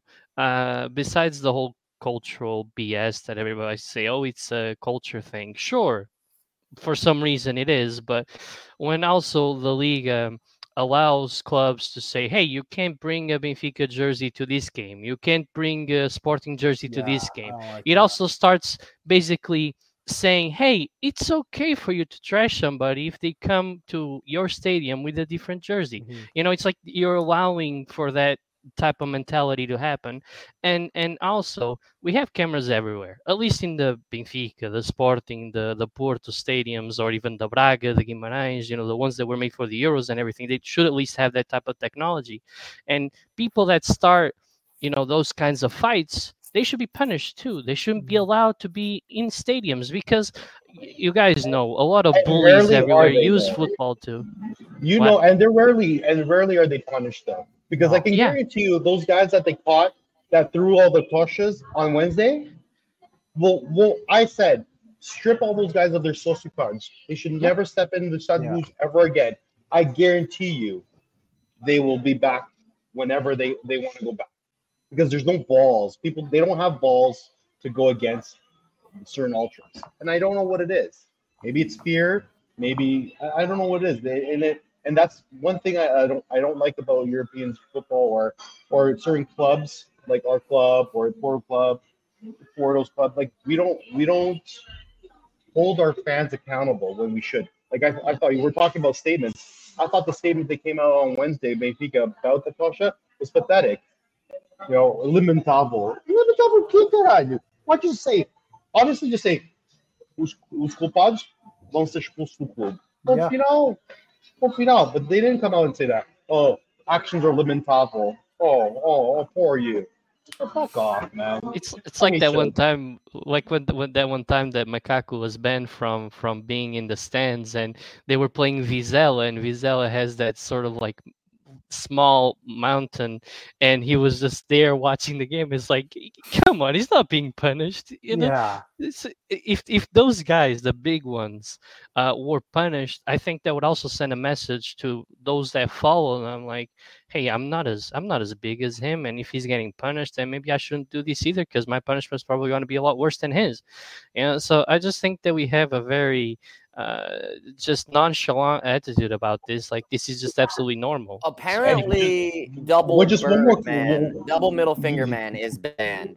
But I mean, he's one of about 300 guys that ended up on the field. Yeah, there was a couple hundred. Listen, and there was one person in that stadium that should have a lifetime ban, and yet he was there on Sunday night. You guys know who that was? I was gonna mention it on my man of the match, bro. VIP pass. VIP want to push the box, eating his fucking queijo com vinho. Guy fucking robbed from the What team. happened to shame, man? So money. But let me say a but here. Did you see who he brought with him? I mean, who knows if that wasn't just somebody right there? They took a picture. Back again. You think he can bag that? That's why I don't believe for he embezzled enough money from you guys. He could bag that. Oh my god! No kidding. Do that. No kidding. Oh man, dude! Like it's pathetic. There's no action in Portugal, so it's just whatever. Comunicados, and that's it. That's what happens in Portugal. There's no real action. If we brought out Coutinho Lopes, like there would be a fucking riot at the Bruno. Bruno started fucking whatever. Bruno actually would cause a riot, but they would never have Listen, let alone whatever's left of Jubilee would lose their fucking. I want to see this where how Benfica now has the DJ beforehand who plays you guys need to bring in Bruno Costa, the DJ. Oh, buddy, that place would go down. We can't even start the pitch because we got that bullshit moat. So guys would try to start the pitch, fucking fall like 15 feet, crack their head open anyway. So I'm gonna steal a joke here from Justin from the Portugal corner, but it just sucks. Luis Felipe Vieira, he couldn't even bring a fake mustache; they would still recognize him. You know what I mean? Couldn't come with like a top hat and like glasses or something. Like no perfect nose. Oh my god! Like nothing, just no effort. Yeah, I just want to follow up on what Chris was saying quickly about the Comunicados, because did you guys see that Arsenal released one and how like the football was shut and they're like, oh, how embarrassing! I'm like, we do this every week, and like we do this all the time. Madrid do it every other day, bro. Yeah. And to be fair, in the Arsenal game, I think they have a right to. I think they have a bit of a right to be upset about that. So like, fair. But yeah, I thought that was crazy. But in terms of being in the stadium, me personally, I've always been on the side that if you are going to be in a home end I personally wouldn't wear any sort of colors matching, for example. See, that's a sporting. European. Again, that's a European thing. In North America, we don't give a shit. Yeah, exactly, definitely. It's the way, because I've always been told this story by my dad. He went to watch Arsenal versus Chelsea at Stamford Bridge as an Arsenal fan, and he was in the Matthew Harding end, which is like back in the day, proper hard nut Chelsea fans. And he went with my brother, who was like 5 or 6 at the time, and like they had to buy the fake Chelsea shirts just so they like could get in without having an issue. I think Patrick Vieira scored the winner. My brother, being 4 years old, doesn't realize. He gets up and goes, "Yeah!" Like, and my dad's like, "Shit!" Like he's like, "Shit, we're done. We're dead." It's done. But yeah, for me, like, I'm not saying she of course she didn't deserve that, and of course people who. It's a different mentality. Yeah, it's a different mentality. Me personally, maybe because I don't know, because in my head I was like, when I saw it, I was like, oh, she is going to be a woman. She'd probably be fine. Like, if it was a woman and a child supporting the other team, it's like, okay, you can forgive it. But then obviously you see what happens. Those Benfica fans didn't discriminate. Yeah, no. Yeah. I think it is a cultural thing, because even at the last game I went to, which was Stevenage versus Oxford, there was a fight there. So it's just like, maybe it's just something I'm used to in that regards. But yeah, I mean, at least we're not sexist. We beat the shit out of everybody. Yeah, you guys did discriminate. You were like, fuck it, anybody can get it. Oh my god, we're so bad. Oh my god, this is so bad. That's bad. I don't give a shit who you are. Anybody can get it. Woman, child, man, triple, anybody. You're all getting anybody. Hey guys, if you don't mind, I do have one question and something that I wanted to share that I forgot. Because Sergio was talking about the Porto game, like Benfica is going to Porto games and all that. Mm-hmm. I have a Sporting friend. He's actually my best friend is a Sportingista, and he often goes to the games against Porto because we live here, obviously. So. He says that every time they leave, there's always people waiting for them to beat them up. They have like sticks, they have baseball bats, all that kind of stuff. Just basically crowbars. They're just waiting for them for the match to end, and then to try and hurt. And it, to me, it's just it's ridiculous how somebody can't go safely to a game. But that's just something that I wanted to say. I do have a question that's a little bit off topic, but Sergio kind of brought it up with the DJ thing, and I've seen a lot of Benfiquistas talk about it, and I kind of want to know your opinions as Sportingistas and overall football fans, if you would like for this to be a thing for Sporting. So I went to the Benfica game against Estrela da Amadora, and I arrived quite early, so I basically went through the whole pregame thing. And they have a DJ that basically has like dance cams, and they play songs, and they basically encourage people to sing popular songs, but they change the lyrics to Benfica related stuff. And a lot of Benfiquistas are saying that that's killing the atmosphere. And to me, I kind of see it as a little bit of a harmless thing, because you're waiting 2 hours for the game to start. So it's not something that should affect anything. But a lot of Benfiquistas are basically coming into the stadium with like 15 minutes before kickoff, because they don't want to sit through all that. So as Sporting issues, how do you guys think about, what do you guys see when it comes to that? Can I start this one? Yeah, go for it. Yeah. We were at the hockey game on Saturday, because this is a good story, and they played Country Roads, and let me tell you, 22,000 people singing Country Roads by John Denver got me fucking fired up. And this was during the game. I have no problem with that. Like, it's 2 hours. If you're there 2 hours before and they've got some time to kill, why not? It's better than sitting there in like utter silence. Like, it's not harming anybody really, and like, I don't think it should have any effect on the actual atmosphere of the game. If anything, like, if people are kind of happy and in a good mood and entertained, I would think that would actually help the atmosphere a little bit. But that's just my 2 cents. For me, it feels a little artificial. And I think maybe atmosphere like that should be more natural. And I don't really know what the answer is to get it more naturally. But for me, like, I'm sure Benfica have loads of songs dedicated to Benfica anyway. Play those before the game. Don't like. I agree with that. Yeah, if you're saying they're, for example, they're playing, I don't know, a popular song and changing some of the lyrics to Benfica, then it's like, I can understand why people don't enjoy it, and dance cams and like I don't know if they do kiss cams and stuff like that. But for me, it's just that's a bit too no disrespect to anyone from that's more sort of Americanized. For me. It's totally. I'm not saying that's a bad. Can I ask that? So you're obviously in the UK, so there's been a big talk about how the EPL is pivoted more towards family versus what it used to be back in the 80s and 90s. Yeah. Male dominated, hooligan, all that. They pivoted because of money to family entertainment. How is the pregame in England? Like, have they pivoted to that as well? Because I see that's the clash now in Portugal. Benfica wants to pivot it to more of a family game and take away. And some of the ultras are against that. They're like, well, that's sapping the energy out of the fan experience, the natural energy that we used to have with all these ultras. How is it in England? Like, do you see the same thing happening in England, where it's becoming more Americanized? So the both times I've been to watch Arsenal Sporting, so obviously this year, technically last year, and then in 2018, for all they just played like normal songs. That makes it. It was just chart music, I suppose, like before the game. But I guess that's sort of more normal in the sort of bigger EPL, like you said, more family orientated. I think like I say 10, 15 minutes before the game, I now know Arsenal have their own song, which is similar to like the Liverpool "You Never Walk Alone" song, which they play before they come out, obviously. And I think Manchester United have theirs, Chelsea have theirs.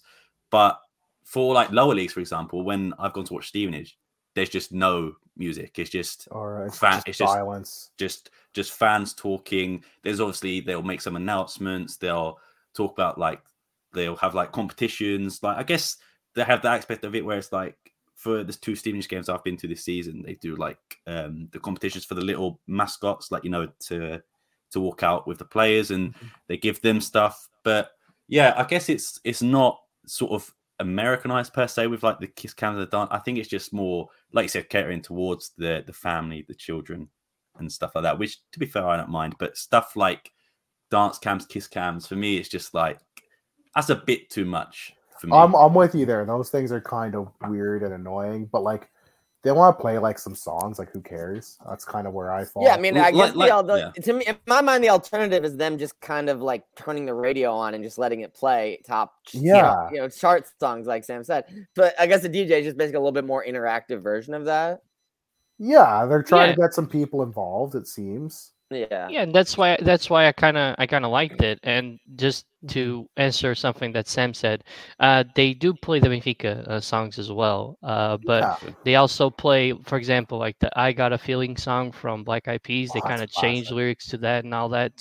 And then they play regular, so they switch in between. So they play Benfica songs, they play top 100 type songs, and then they play some songs with different lyrics. So they kind of interchange everything. And there's only a dance cam, by the way, no kiss cam, at least that I noticed. So and that seems to be okay. I only asked because obviously I unfortunately I don't get to go as many games as I wish I could to the Luge, and I just saw so many people upset about it, and I kind of don't get it. I understand if you kept it up like all the way until the start of the match, but it only goes until before warm-ups. When it starts going to warm-ups, they actually kind of stop the DJing, and it's just regular. I know, it's like what percent of the stadium is even seeing that on average? 15% max, you know? I would say less even. Like how many people get to the how many people are like still walking in the game as the players are like in the tunnel? I know, especially in Portugal. Right, like, you're kind of like tailgating, I guess, inside of you can be tailgating inside of the stadium. You don't need to be outside of the stadium. And what does it matter if a DJ is playing or not? You're still listening to those annoying songs, whether a DJ is there or not. And the DJ kind of helps, at least, theoretically, it helps. I think it's a symptom of a bigger issue at hand now, especially with Benfica in sporting, where there are rules now. You have to be a legal clock to be able to bring in flags, banners, and all that. And so because neither of the two clocks, the other Vermelhos and the No Name Boys, are legal, they can't bring anything in. They can't bring pyro technically in, banners. We've lost a little bit of that. So before these big derby and classic games, you'd see them roll out things, right? Like banners, tifos. Lisboa é vermelho and that's it, or like stuff like that, right? To kind of add to the spice of it. But now that's all gone away because No Name Boys and Diablo Vermelho refuse to be legalized because they don't want to comply with the government's rules. And so a lot of that's gone away. So Benfica has taken it upon themselves to take over the ambiance and the vibe of the game by doing this stuff pre-game. So that's kind of where it's at. But a lot of people are complaining that the Ultras used to be the voice and the atmosphere at the Stade de Luz. And because they've been stripped of that, of all the banners and flags and all that, the Lujas lost a little bit of that spark, right? And I don't know if it's the same thing as the Alvalade. I'm pretty sure it is. I think the Diretivo is butting heads still with your administration, right? They're all butting heads. All the clocks are kind of butting heads with each other. Exactly. So that's contributing to part of the issue with the atmosphere at both stadiums, right? The Ultras and the clocks are not seeing eye to eye with the administration, whereas in Porto, the one thing they do well, and I can't believe I'm saying this, but Super Padrões, geography, flags, banners. You go into that stadium and you say, "Oh shit, now that's a football match," because they've got banners and flags. And all that's because they're legal and they get funding, right? So that's the reason why their atmosphere seems so much better than the other two, right? And that's part of the problem right now. Is there are internal problems within both clubs with their ultras and the clocks that are leading to the problem with atmosphere at both stadiums, right? Yeah, but Sergio, just real quick before you guys chime in, I want to say something about the Porto situation. Porto actually have illegal objects there, so there's flags, there are flag sizes that aren't legal that the Super Dragões bring. I mean, they're microphones, for example. I was gonna say you could talk about flags. They threw a bullet at Trincao last year. A bullet, like a fucking actual bullet. Screw the flags. I'm not here to argue whether it's right or wrong to have a bigger flag or a smaller flag. That's not the point that I was trying to make. It's just that they do those things because they sort of can. Nobody stops them. The microphone situation with Macaco, when he's shouting on that mic, he's actually not allowed to, because those mics are actually specific for certain functions that aren't allowed inside stadiums. But here he is shouting at the player trying to take a penalty kick, so you're right. They get away with bloody murder with a lot of things, right? But you can say the same thing with Benfica and Sporting. I mean, there's a certain level of tolerance, and we turn the blind eye for a lot of things with Benfica and Sporting as well. So, but I think that's part of the issue. I think in Portugal is there is some internal conflict with the clocks in each club. At Benfica and Sporting, and that's probably leading to what you're seeing right now with the atmosphere at the stadiums. Yeah, definitely. I'm going to quickly just piggyback from that. Before I speak on the game quickly, just about the light show. I have a bad experience with them because in Tottenham and Man City, both the away days been to, where like the light show is like it's a little spectacle, and the home fans like it. Like you said, friends and family, they're like cool. But in when I went to Spurs game, it lasted about 5 minutes, and it was so bright that genuinely it gave me a headache, and I couldn't actually watch a lot of the game. Like if you had you were prone to strobe light, you had epilepsy, you'd be in trouble because it was just shambles. It was just 5 minutes of constant lights, and it's just it genuinely does hurt your eyes. So I hope to never see that sporting. But close your eyes. You can still see it, man. That's how bright it is. Didn't you guys install LED lights though, Sam? Say again, sorry? You guys installed the LED lights, right? No, we haven't. No, you haven't yet? No. I thought you guys had. They've been talking about it for a while, but the way because our stadium was never built properly, really. The way it's oriented it's more expensive to do it than it would have if they would oriented it properly. It's just weird. Just the way the stands are laid out. Right. Yeah. You guys are much more that mode. You guys need to fill in that mode. That's the stupidest thing. I swear to God. You know what pisses me off? Because my family's from I Aveiro. hate that. And basically the stadium in Aveiro, the municipality of Aveiro, is basically the Alvalade it's on a smaller scale without the moat. And I'm like, why couldn't we have just had that? Literally give me that stadium scaled up to like the 40 or 50K. That's Absolutely. all they needed to do. It's the Like, exact same stadium. They just don't have a fucking moat. You guys did a great job with updating the sea colors. Like the sea colors originally were just so stupid. Like it was just weird, right? But now that it's all green, it looks sexy. Like it actually looks. Shout out to Thomas Tavares. You know what I mean? But that moat thing, you guys need to fill in that moat so that you can celebrate when you get you hit the 90th minute goal against us. Fill it in so that the fans can run onto the field. They've done some stuff. Moving the fucking finger like that. They have, I will give this administration credit. They have done some stuff to finally make it feel more like Sporting Stadium. At least like the Estádio da Luz, Estádio do Dragão, they feel like Benfica Stadium. They feel like Porto's home. The Estádio de Alvalade didn't really look or feel like sport things. It had the weird multicolored seats, these weird bathroom multicolored tiles on the outside. So they've slowly but steadily started to make it look and feel more like it's actually Sporting's home, not just some weird random neutral venue. But we can thank Thomas Taveda for that stupid fucking moat. Dumbass architect. Before I move on, I'm just going to quickly say my 2 cents on the game. I have shouted on him the whole time, and I also did want to put a joke in there to that guy who put his middle fingers up at Dan, who hasn't wanted to do it this season. So, but yeah, I will say Dan was fantastic. He was incredible, and like obviously I hate him a lot. That save from Di Maria for one, that sort of looked like it took a bobble and went out for a goal kick. He definitely got a fingertip on that. And fair enough, the referee didn't see it, but that was a great save in itself. And then the one from Jean Mario, that save as well is just I just couldn't believe what I was seeing, because if that was like 2 weeks ago from, I don't know, Mateus Oliveira, that's a goal for Ferenc. That Dan doesn't save those. So it's like he was so 5.4, of course, because he conceded 2, but at no point do I think Dan had any fault at the goals, which is definitely rare. But I think the 5.4 is a little harsh to Dan, because I thought he was arguably probably one of the best players on the pitch. It's because it's the scorer line, right? They're going to bump him down because of the scorer line, I feel. But I would agree with you, Sam. I do wonder if it was 1-0, would a Dan be man of the match? And for me, probably, I would say. But yeah, and then I'm looking.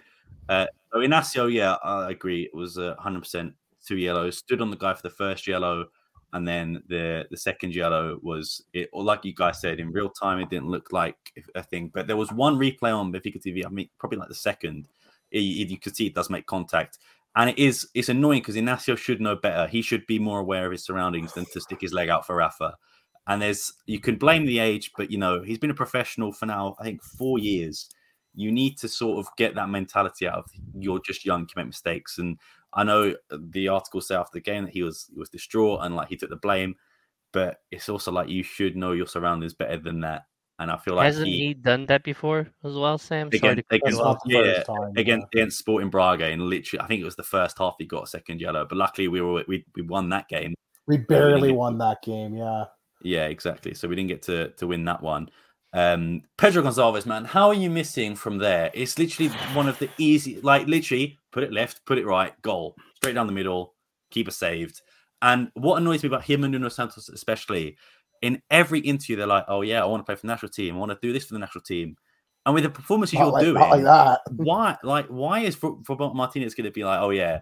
And you can say, "Okay, Totti Gomez doesn't inspire. He's not very good." But it's just like, why? I don't think Totti Gomez is a real player. I've never seen him play. He did play. He did play this weekend against Spurs. Actually, I don't know. I've not seen him play. I don't think he actually exists. But yeah, I just if you want to get to the national team, you don't do it with performances like that, especially Pedro Gonçalves, man. Imagine if he scores that. I know you could say like, oh, if my auntie had stone, should be my uncle, but it's like if he scores that, that's what 2-0, and that's Benfica probably game done for me. Like obviously anything can happen, but for me that's that. But I will say for me in terms of offensive players, Edwards was fantastic. The pass to get Pedro Gonçalves in that position was like 10 out of 10. Like I couldn't believe he made it, and the fact that he scored it as well. Well, he didn't score it, just made it worse for me. And then obviously Edwards getting that assist for Yoko, as we mentioned it before, was fantastic. And I do understand why he brought Edwards off, because he wanted to bring Pedro Gonçalves into the middle and then play with just sort of 3 midfielders. but I always feel like he's hard done by. Whenever there's a red card or there's something, it's always Edwards the first one to come off. But maybe you take Pedro Gonzalez off in that instance, because he did bring Pedro Gonzalez off Trincao eventually. So it's like maybe you do bring Pedro Gonzalez off, but I understand why he didn't. He made that sub, and Gyökeres as well. I saw people on Twitter were saying like, "Oh, Morata kept him in his back pocket." It's like, but he scored. Like you can't scored a goal.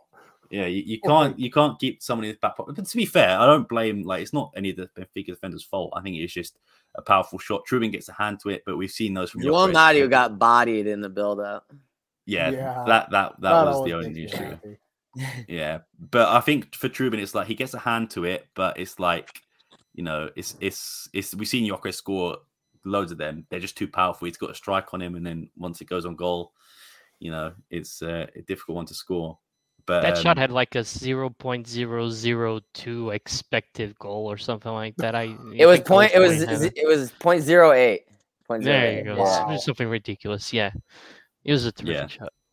That and the only other two players I really want to mention, okay, maybe three players I want to mention, is Mateus Reis and Esgaio are so bad, man. Can't cross the ball, and he proved that one once again.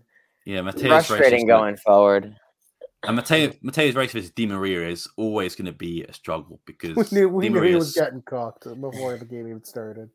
That's why I personally would have started Nuno Santos, but again, I understand it. That was probably the only decision I probably. The thing is, this is not Mateus Reis' worst, it's like an average game for him, you know. Yeah. But I felt like Esgaio, man. I saw a stat. I don't know if it was true, but it was like out of the 15 times Sporting lost possession, Esgaio lost it 11 times. That's not a good number at all.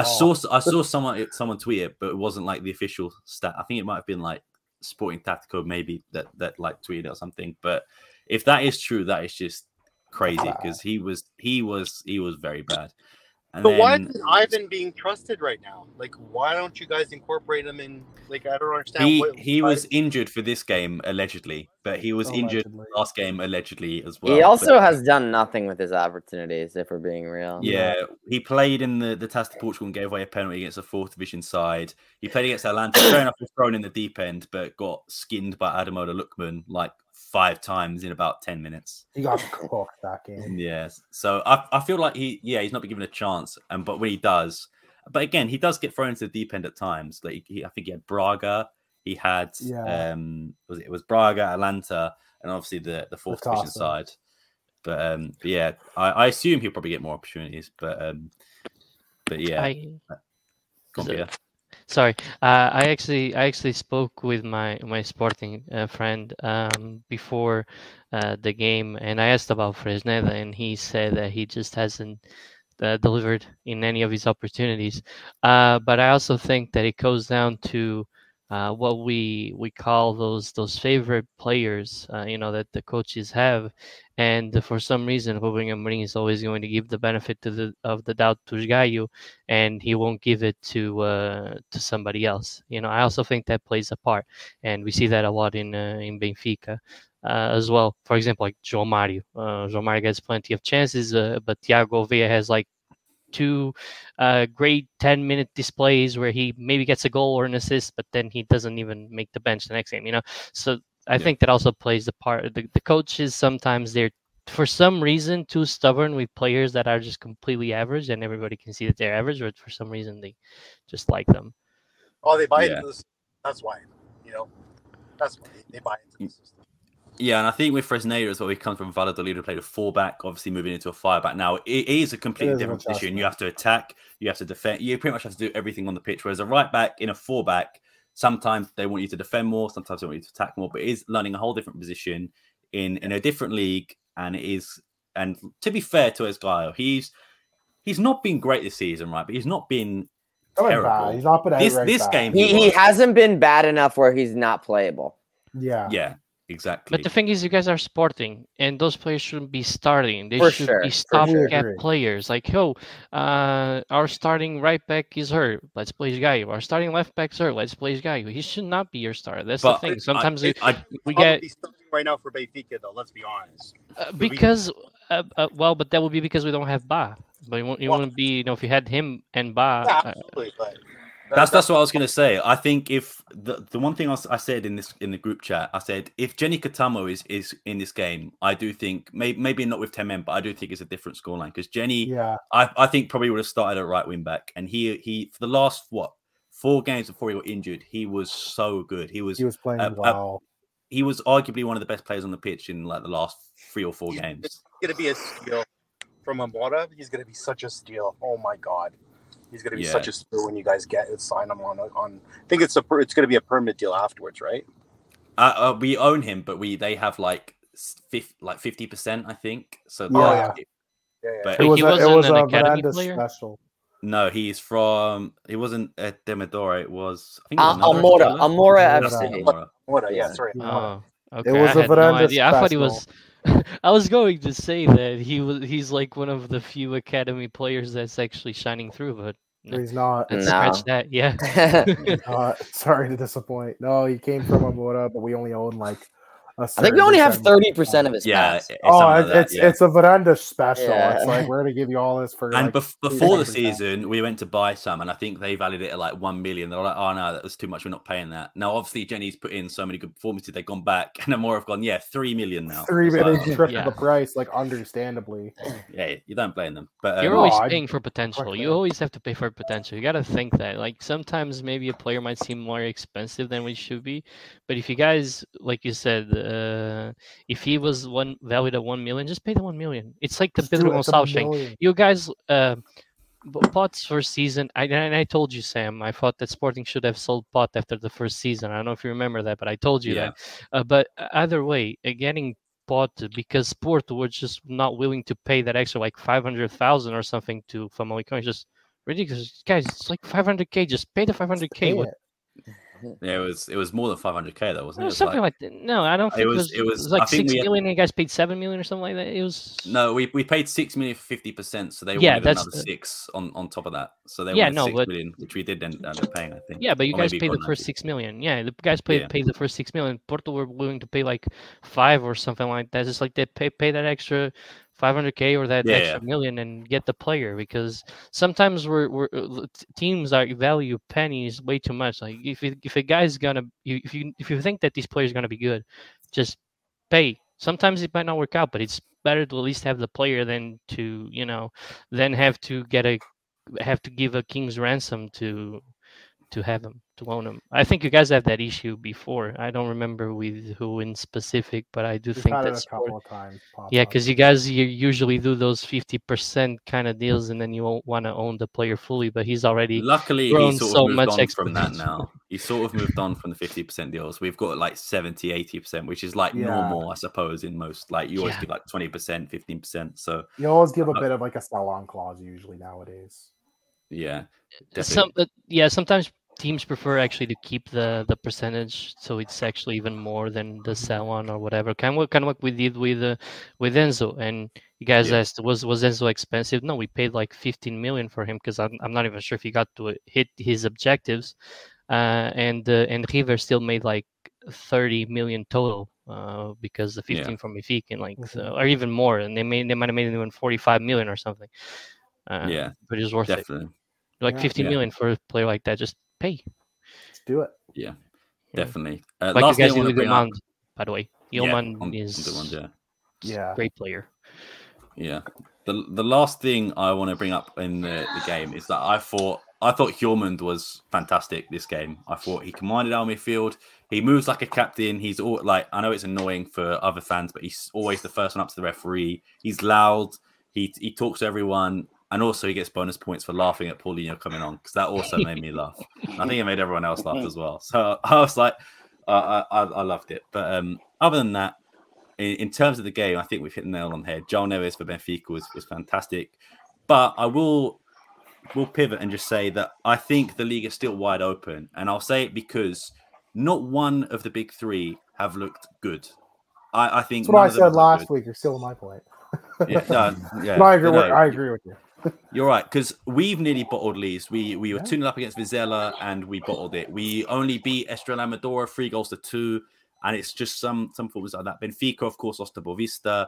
They've had some drop points in there as well. And even this game, Caspia, it took you 90? It took you 50 3 minutes to score against a team who had 10 men. And even before then, you couldn't get a goal in between. Nobody's looked outstanding this season.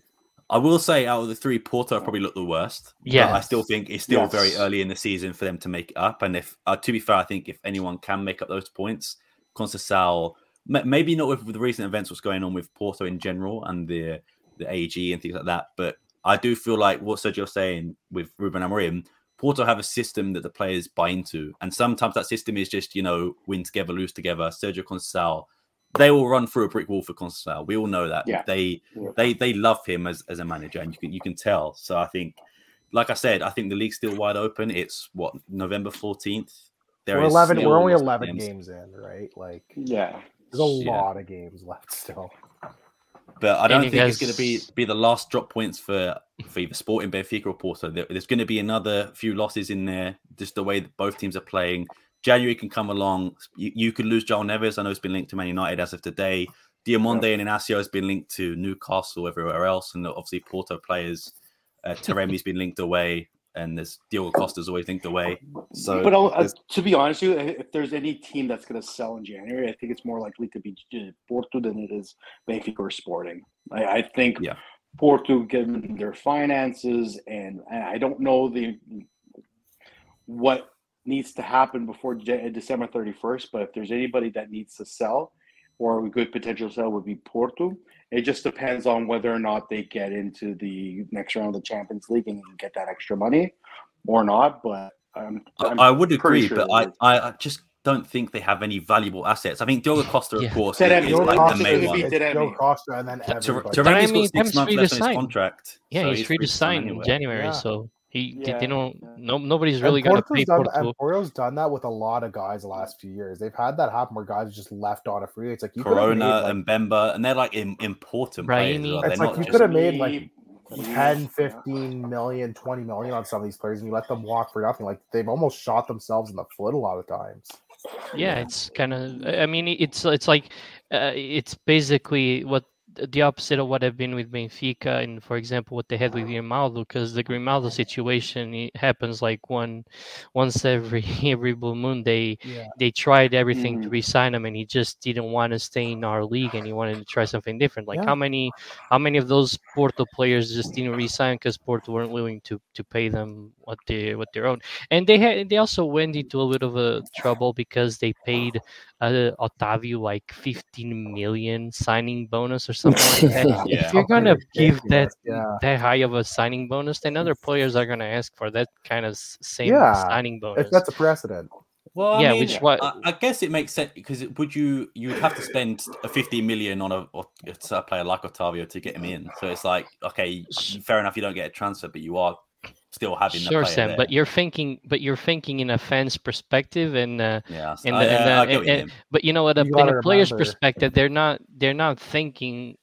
The club's financials. They're not thinking, if Porto let Otavio go, they pay 15 million, and for me, they only have to pay like 5 million for my replacement. According to Peter Costa, Mbemba wanted to be the highest paid player in Porto, but Mbemba came out and said that's a lie. But we don't know to believe in that case, I suppose. But yeah, I get what you mean. I'd believe Mbemba first, and I would beat the Costa just saying.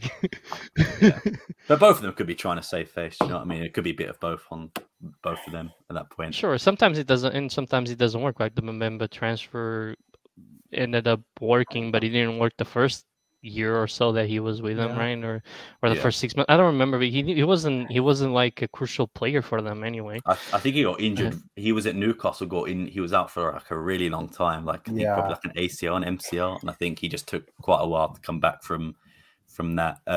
But quickly, because I know we've gone for quite a while, I just wanted to ask Peter and obviously you guys a question, but mainly directed to the Benfica fans. So in the press conference, Schmidt came out and responded, in my opinion, badly to a question that was asked of him. And I think it was a fair question to ask.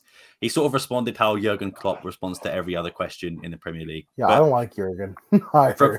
From a Benfica perspective, Peter, what were your thoughts on how Schmidt answered the question?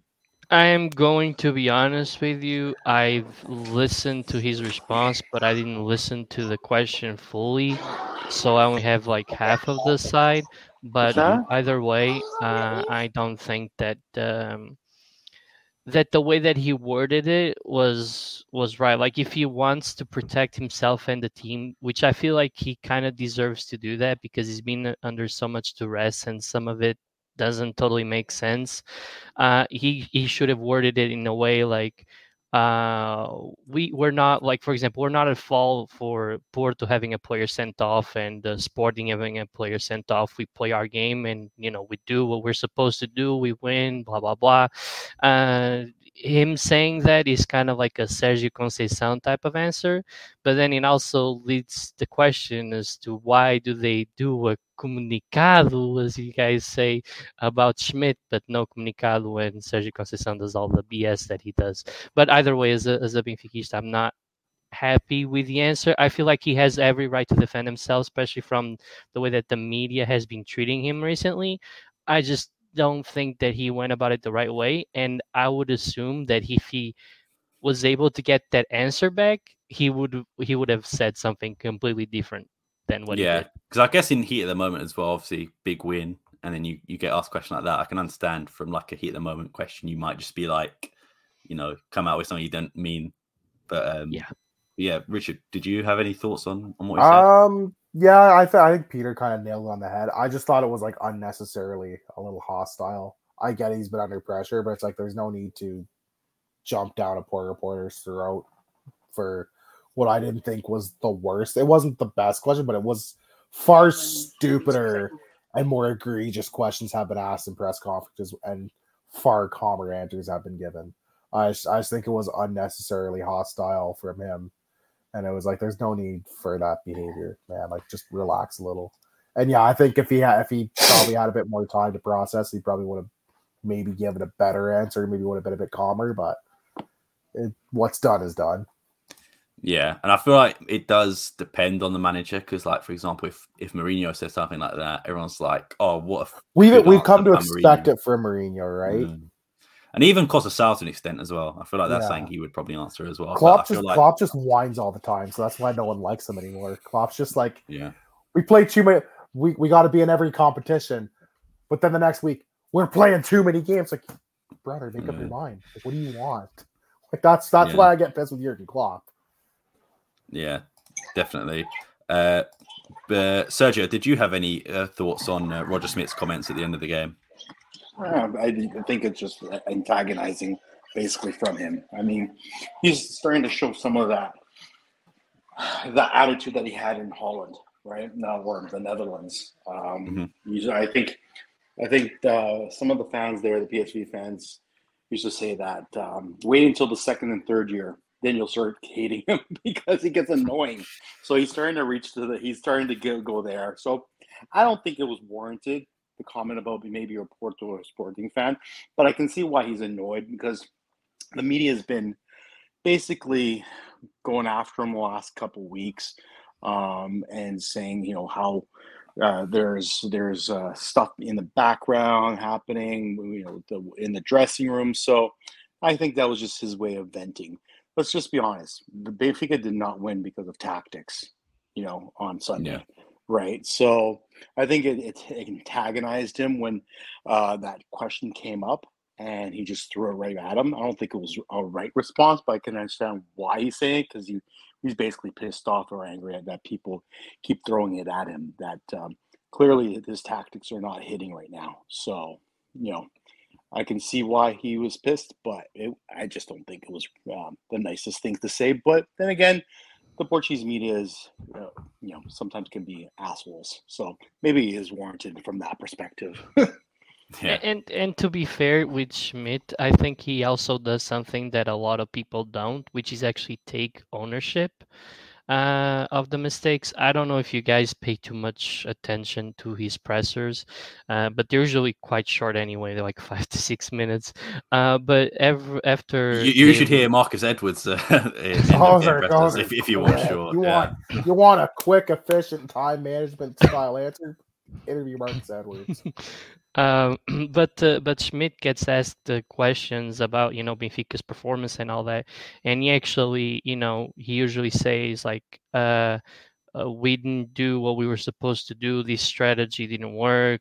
And sometimes I can't quite from the top of my head remembers something specific, but I know that a lot of Benfica pages that I follow say something, for example, like Schmidt said this, and then they like elaborate in what he meant and what it actually, and it was something that transpired during the game. So he's actually usually very open about the mistakes that he makes. So I think it was most likely the heat of the moment thing. You beat Sporting 2-1 in 4 minutes. It's the emotions are running high. Everybody's been counting you out, Yeah. even though you're basically only being trashed in the Champions League, which of course matters. It matters, but if you take out the Champions League, I mean, you're first in the league, and you were second before that. You're in every other competition that you can be in. So it's kind of like doesn't make a lot of sense anyway to even put those kinds of negative clouds among Schmidt. So I think that everything kind of just like when you keep eating things, leaving them inside, and then you just sort of like explode. I think that was pretty much what happened. He just sort of exploded because of everything that had been going. But Yeah. I'll say this about the Portuguese league. I mean, that was probably the least most antagonistic post game that I have seen in a derby or Clasico in years. Like neither the managers were up in arms and pissed off and they're throwing the referee under the bus. I mean, Ruben Amorim accepted it, moved on, said, you know what? It is what it is. It's football. It happens. We'll work on these mistakes. We'll work on it. And the game's not, or the campionat's not over. There's a lot of company ahead of us. Let's not get too bummed out of it. Let's move on, right? Whereas if this had happened a couple weeks ago with the Clásico with Porto and Benfica, and Porto had lost 2-1 in the same fashion, Sérgio Conceição would have been post game shitting on the ref, saying how Porto was the greatest team of all time. He would have been basically throwing everybody else under the bus and then some. And it's night and day, completely night and day. Whereas Ruben Amorim, classy, professional. You know what? It is what it is. It happened. We move on. Obviously the sending off affected the team, but we'll get them next time is basically what he said. It wasn't a typical Portuguese presser at the end of the game. I'll just say that. It was very calm from both sides. And like, I think it was Cristiano who said that. There are Christian who said that, where's the comunicado? Like, there was no comunicado from Sporting. Usually there's the losing team, whoever it is, throws out a big comunicado saying, we got robbed by the referee, and look at all these things. Like Benfica did that the last time, Porto did that last time, and nothing. It's been the most quietest post game of a derby or a Clásico in years, don't you think, guys? Like it's just weird. It seems like Maybe everybody was ready it's to due be to the right. About that because I'm sick of just the extracurricular like you said. The media is very, very toxic in Portugal, so I don't mind there not being a lot of extracurricular media shenanigans. I don't mind it. I just tend to think that the reason that there isn't is probably more nefarious than not. We're too conditioned to it. That's why. Yeah.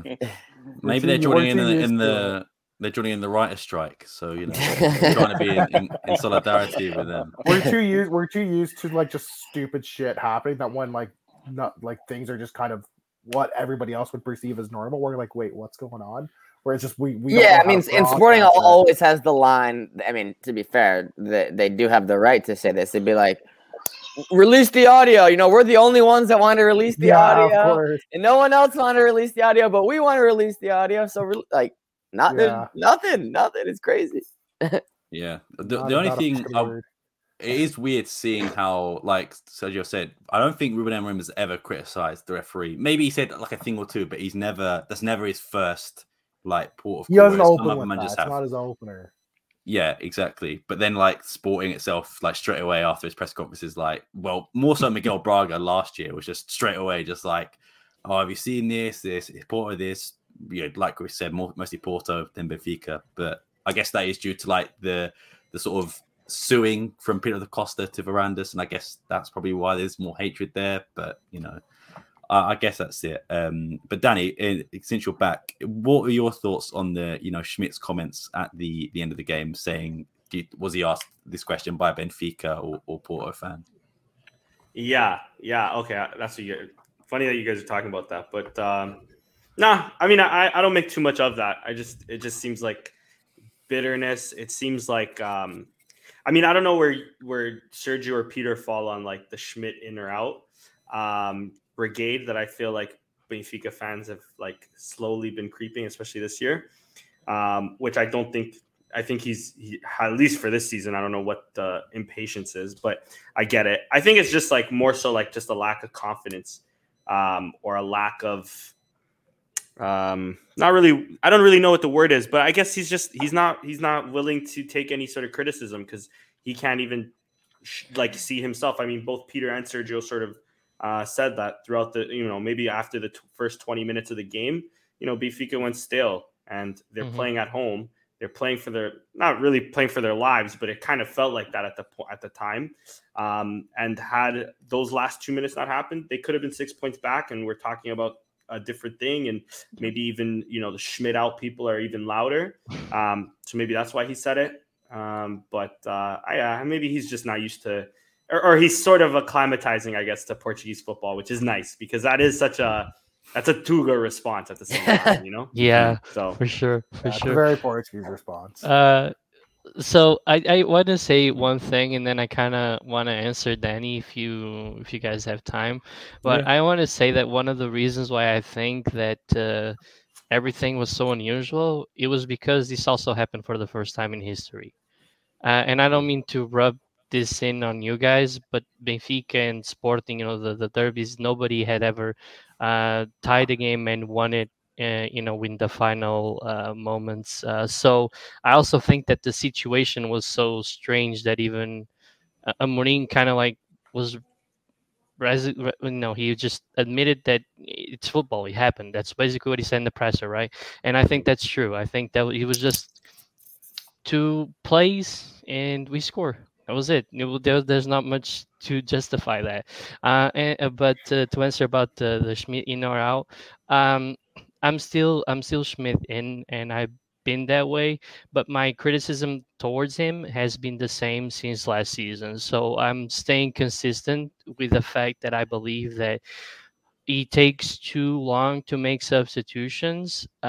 He also needs to learn that if you're a coach for Benfica, it's great that you have the mentality of we're gonna play this way, but you also need to watch who you're playing and think, okay, if we can't do this, then maybe we actually do that, but we just maintain the same kind of attitude.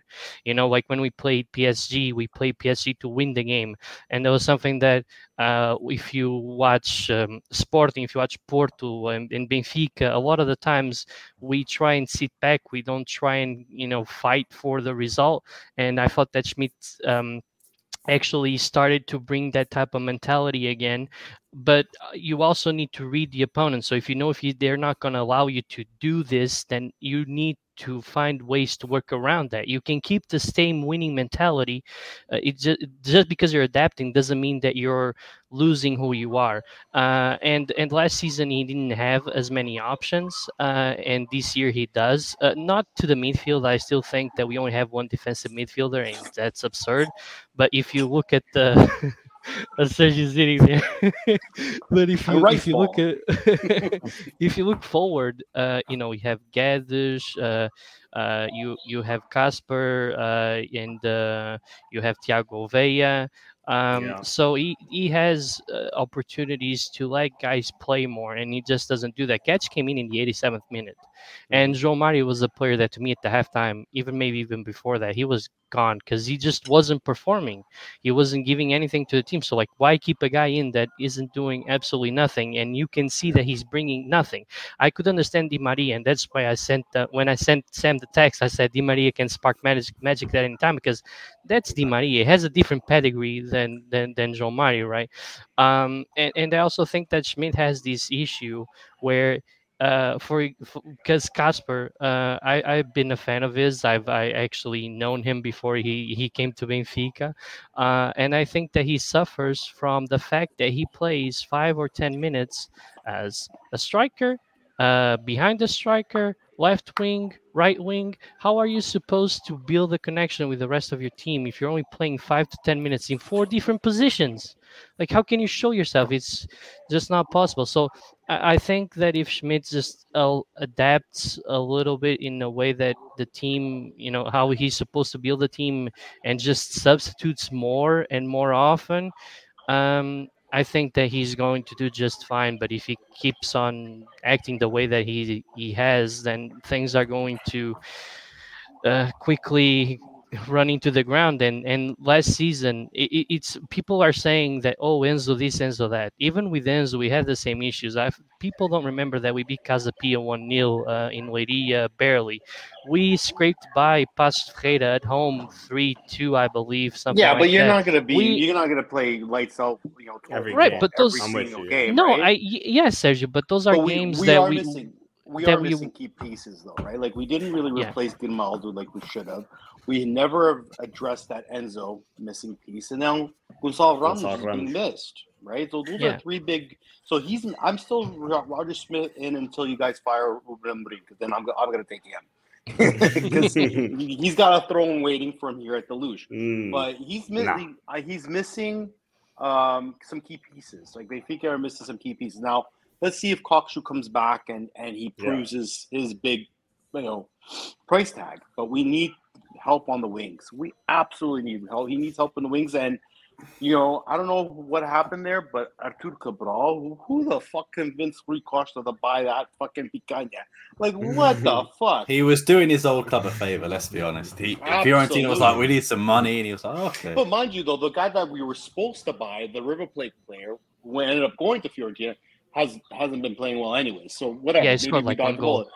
But everyone talks about how we missed out on Gimenez, right, from Feyenoord. We weren't going to buy him. 40 million. Who the fuck is going to buy him for 40 million? So I'm still Roger Schmidt in, but I'm in until Ruben Amorim quits at Sporting and comes over to us. But Ruben Amorim won't downgrade to Benfica, bro. Come on, man. He's going to leave us for a higher European pedestal. He wants to go to his green club. On the outside, but red on the inside. Yeah, 100%. He's just ripening his. He's a nice little watermelon, bro. Yeah, he's like Richard right now with the Nigerian shirt, more like it, bro. Richard fell off rice, bro. I had a Canada shirt. I'm like, no, that's a man of the much red. I can't have this red shit on. We got Benfica guys coming on the podcast. Change it to something green. As an outsider, if I could just quickly give my 2 cents on what I think is also went wrong on Benfica. I think, Sergio, you hit the spot on the head with the especially now replacing Gonçalo Ramos, because you guys really pressed a lot from the front last year with Ramos.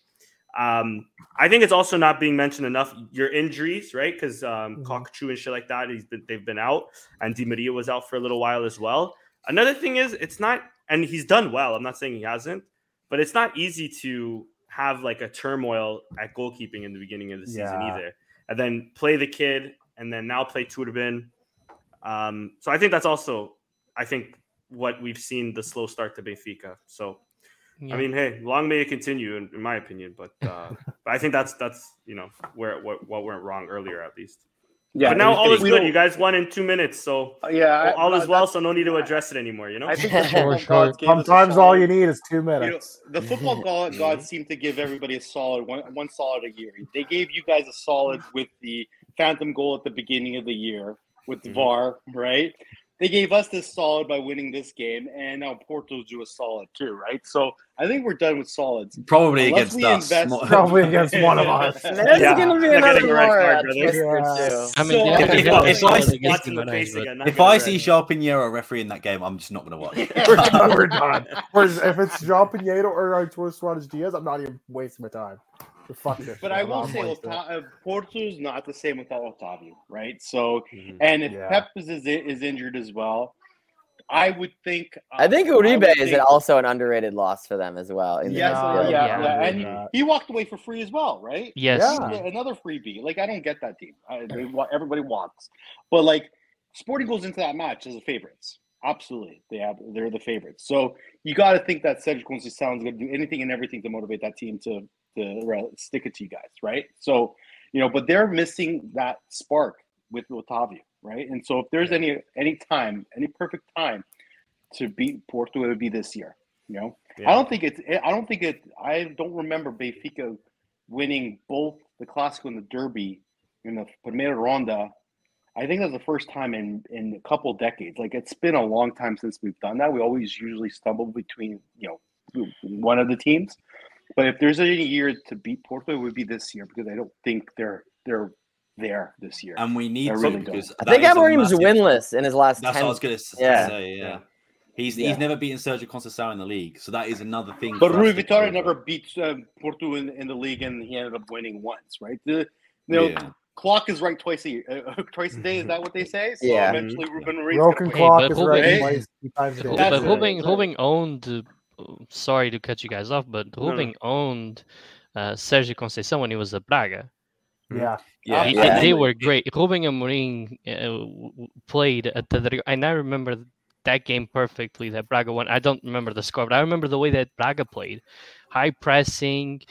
Porto were not able to play in their own stadium. So if Rubin and Mourinho just needs to figure out how to do it as a Sporting coach, because with Braga they were tremendous. I think they might have actually beaten Porto more than once actually with him. So Yeah. Even when Amorim first came in, like in his first full season, we drew to Porto, which, to be fair, should have been a win if you look at referee decisions. But we say that for any game in the league in history. We drew the And Porto then- 4 times in the league that season. Yeah, but I was going to say we beat them in the Test of the League because of Yes. Jovan FC in the last. We got speaking about last minute goal. Bobble Jovan went sicko. Yeah. Mode. That's why. We're speaking about last minute goals of Benfica. Jovan came in with 5 minutes to go and scored twice. So I mean, Exactly. it happens. Benfica again, just wanting to be Sporting by just By imitating, doing what we right? did like years ago.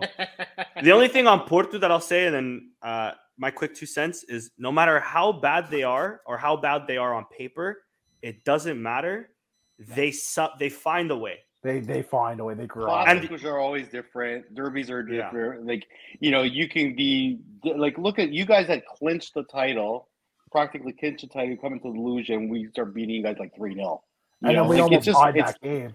It's just so weird. And you guys were going into undefeated into that match. Yeah, Can you you guys imagine screwed up undefeated our season? Invincibles year. Yeah. I know. Can you imagine going undefeated and beating the shit out of us at our own stadium? Mind you, there was nobody in the stands, but like Still. it was crazy, right? So you never know. Like, it's a different mentality.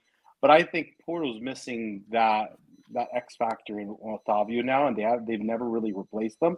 They say Varela is replacement, but no, Otavio's a piece of shit. Like, he gets under your skin. He's a so shit. much. they have Chico. He's now. annoying.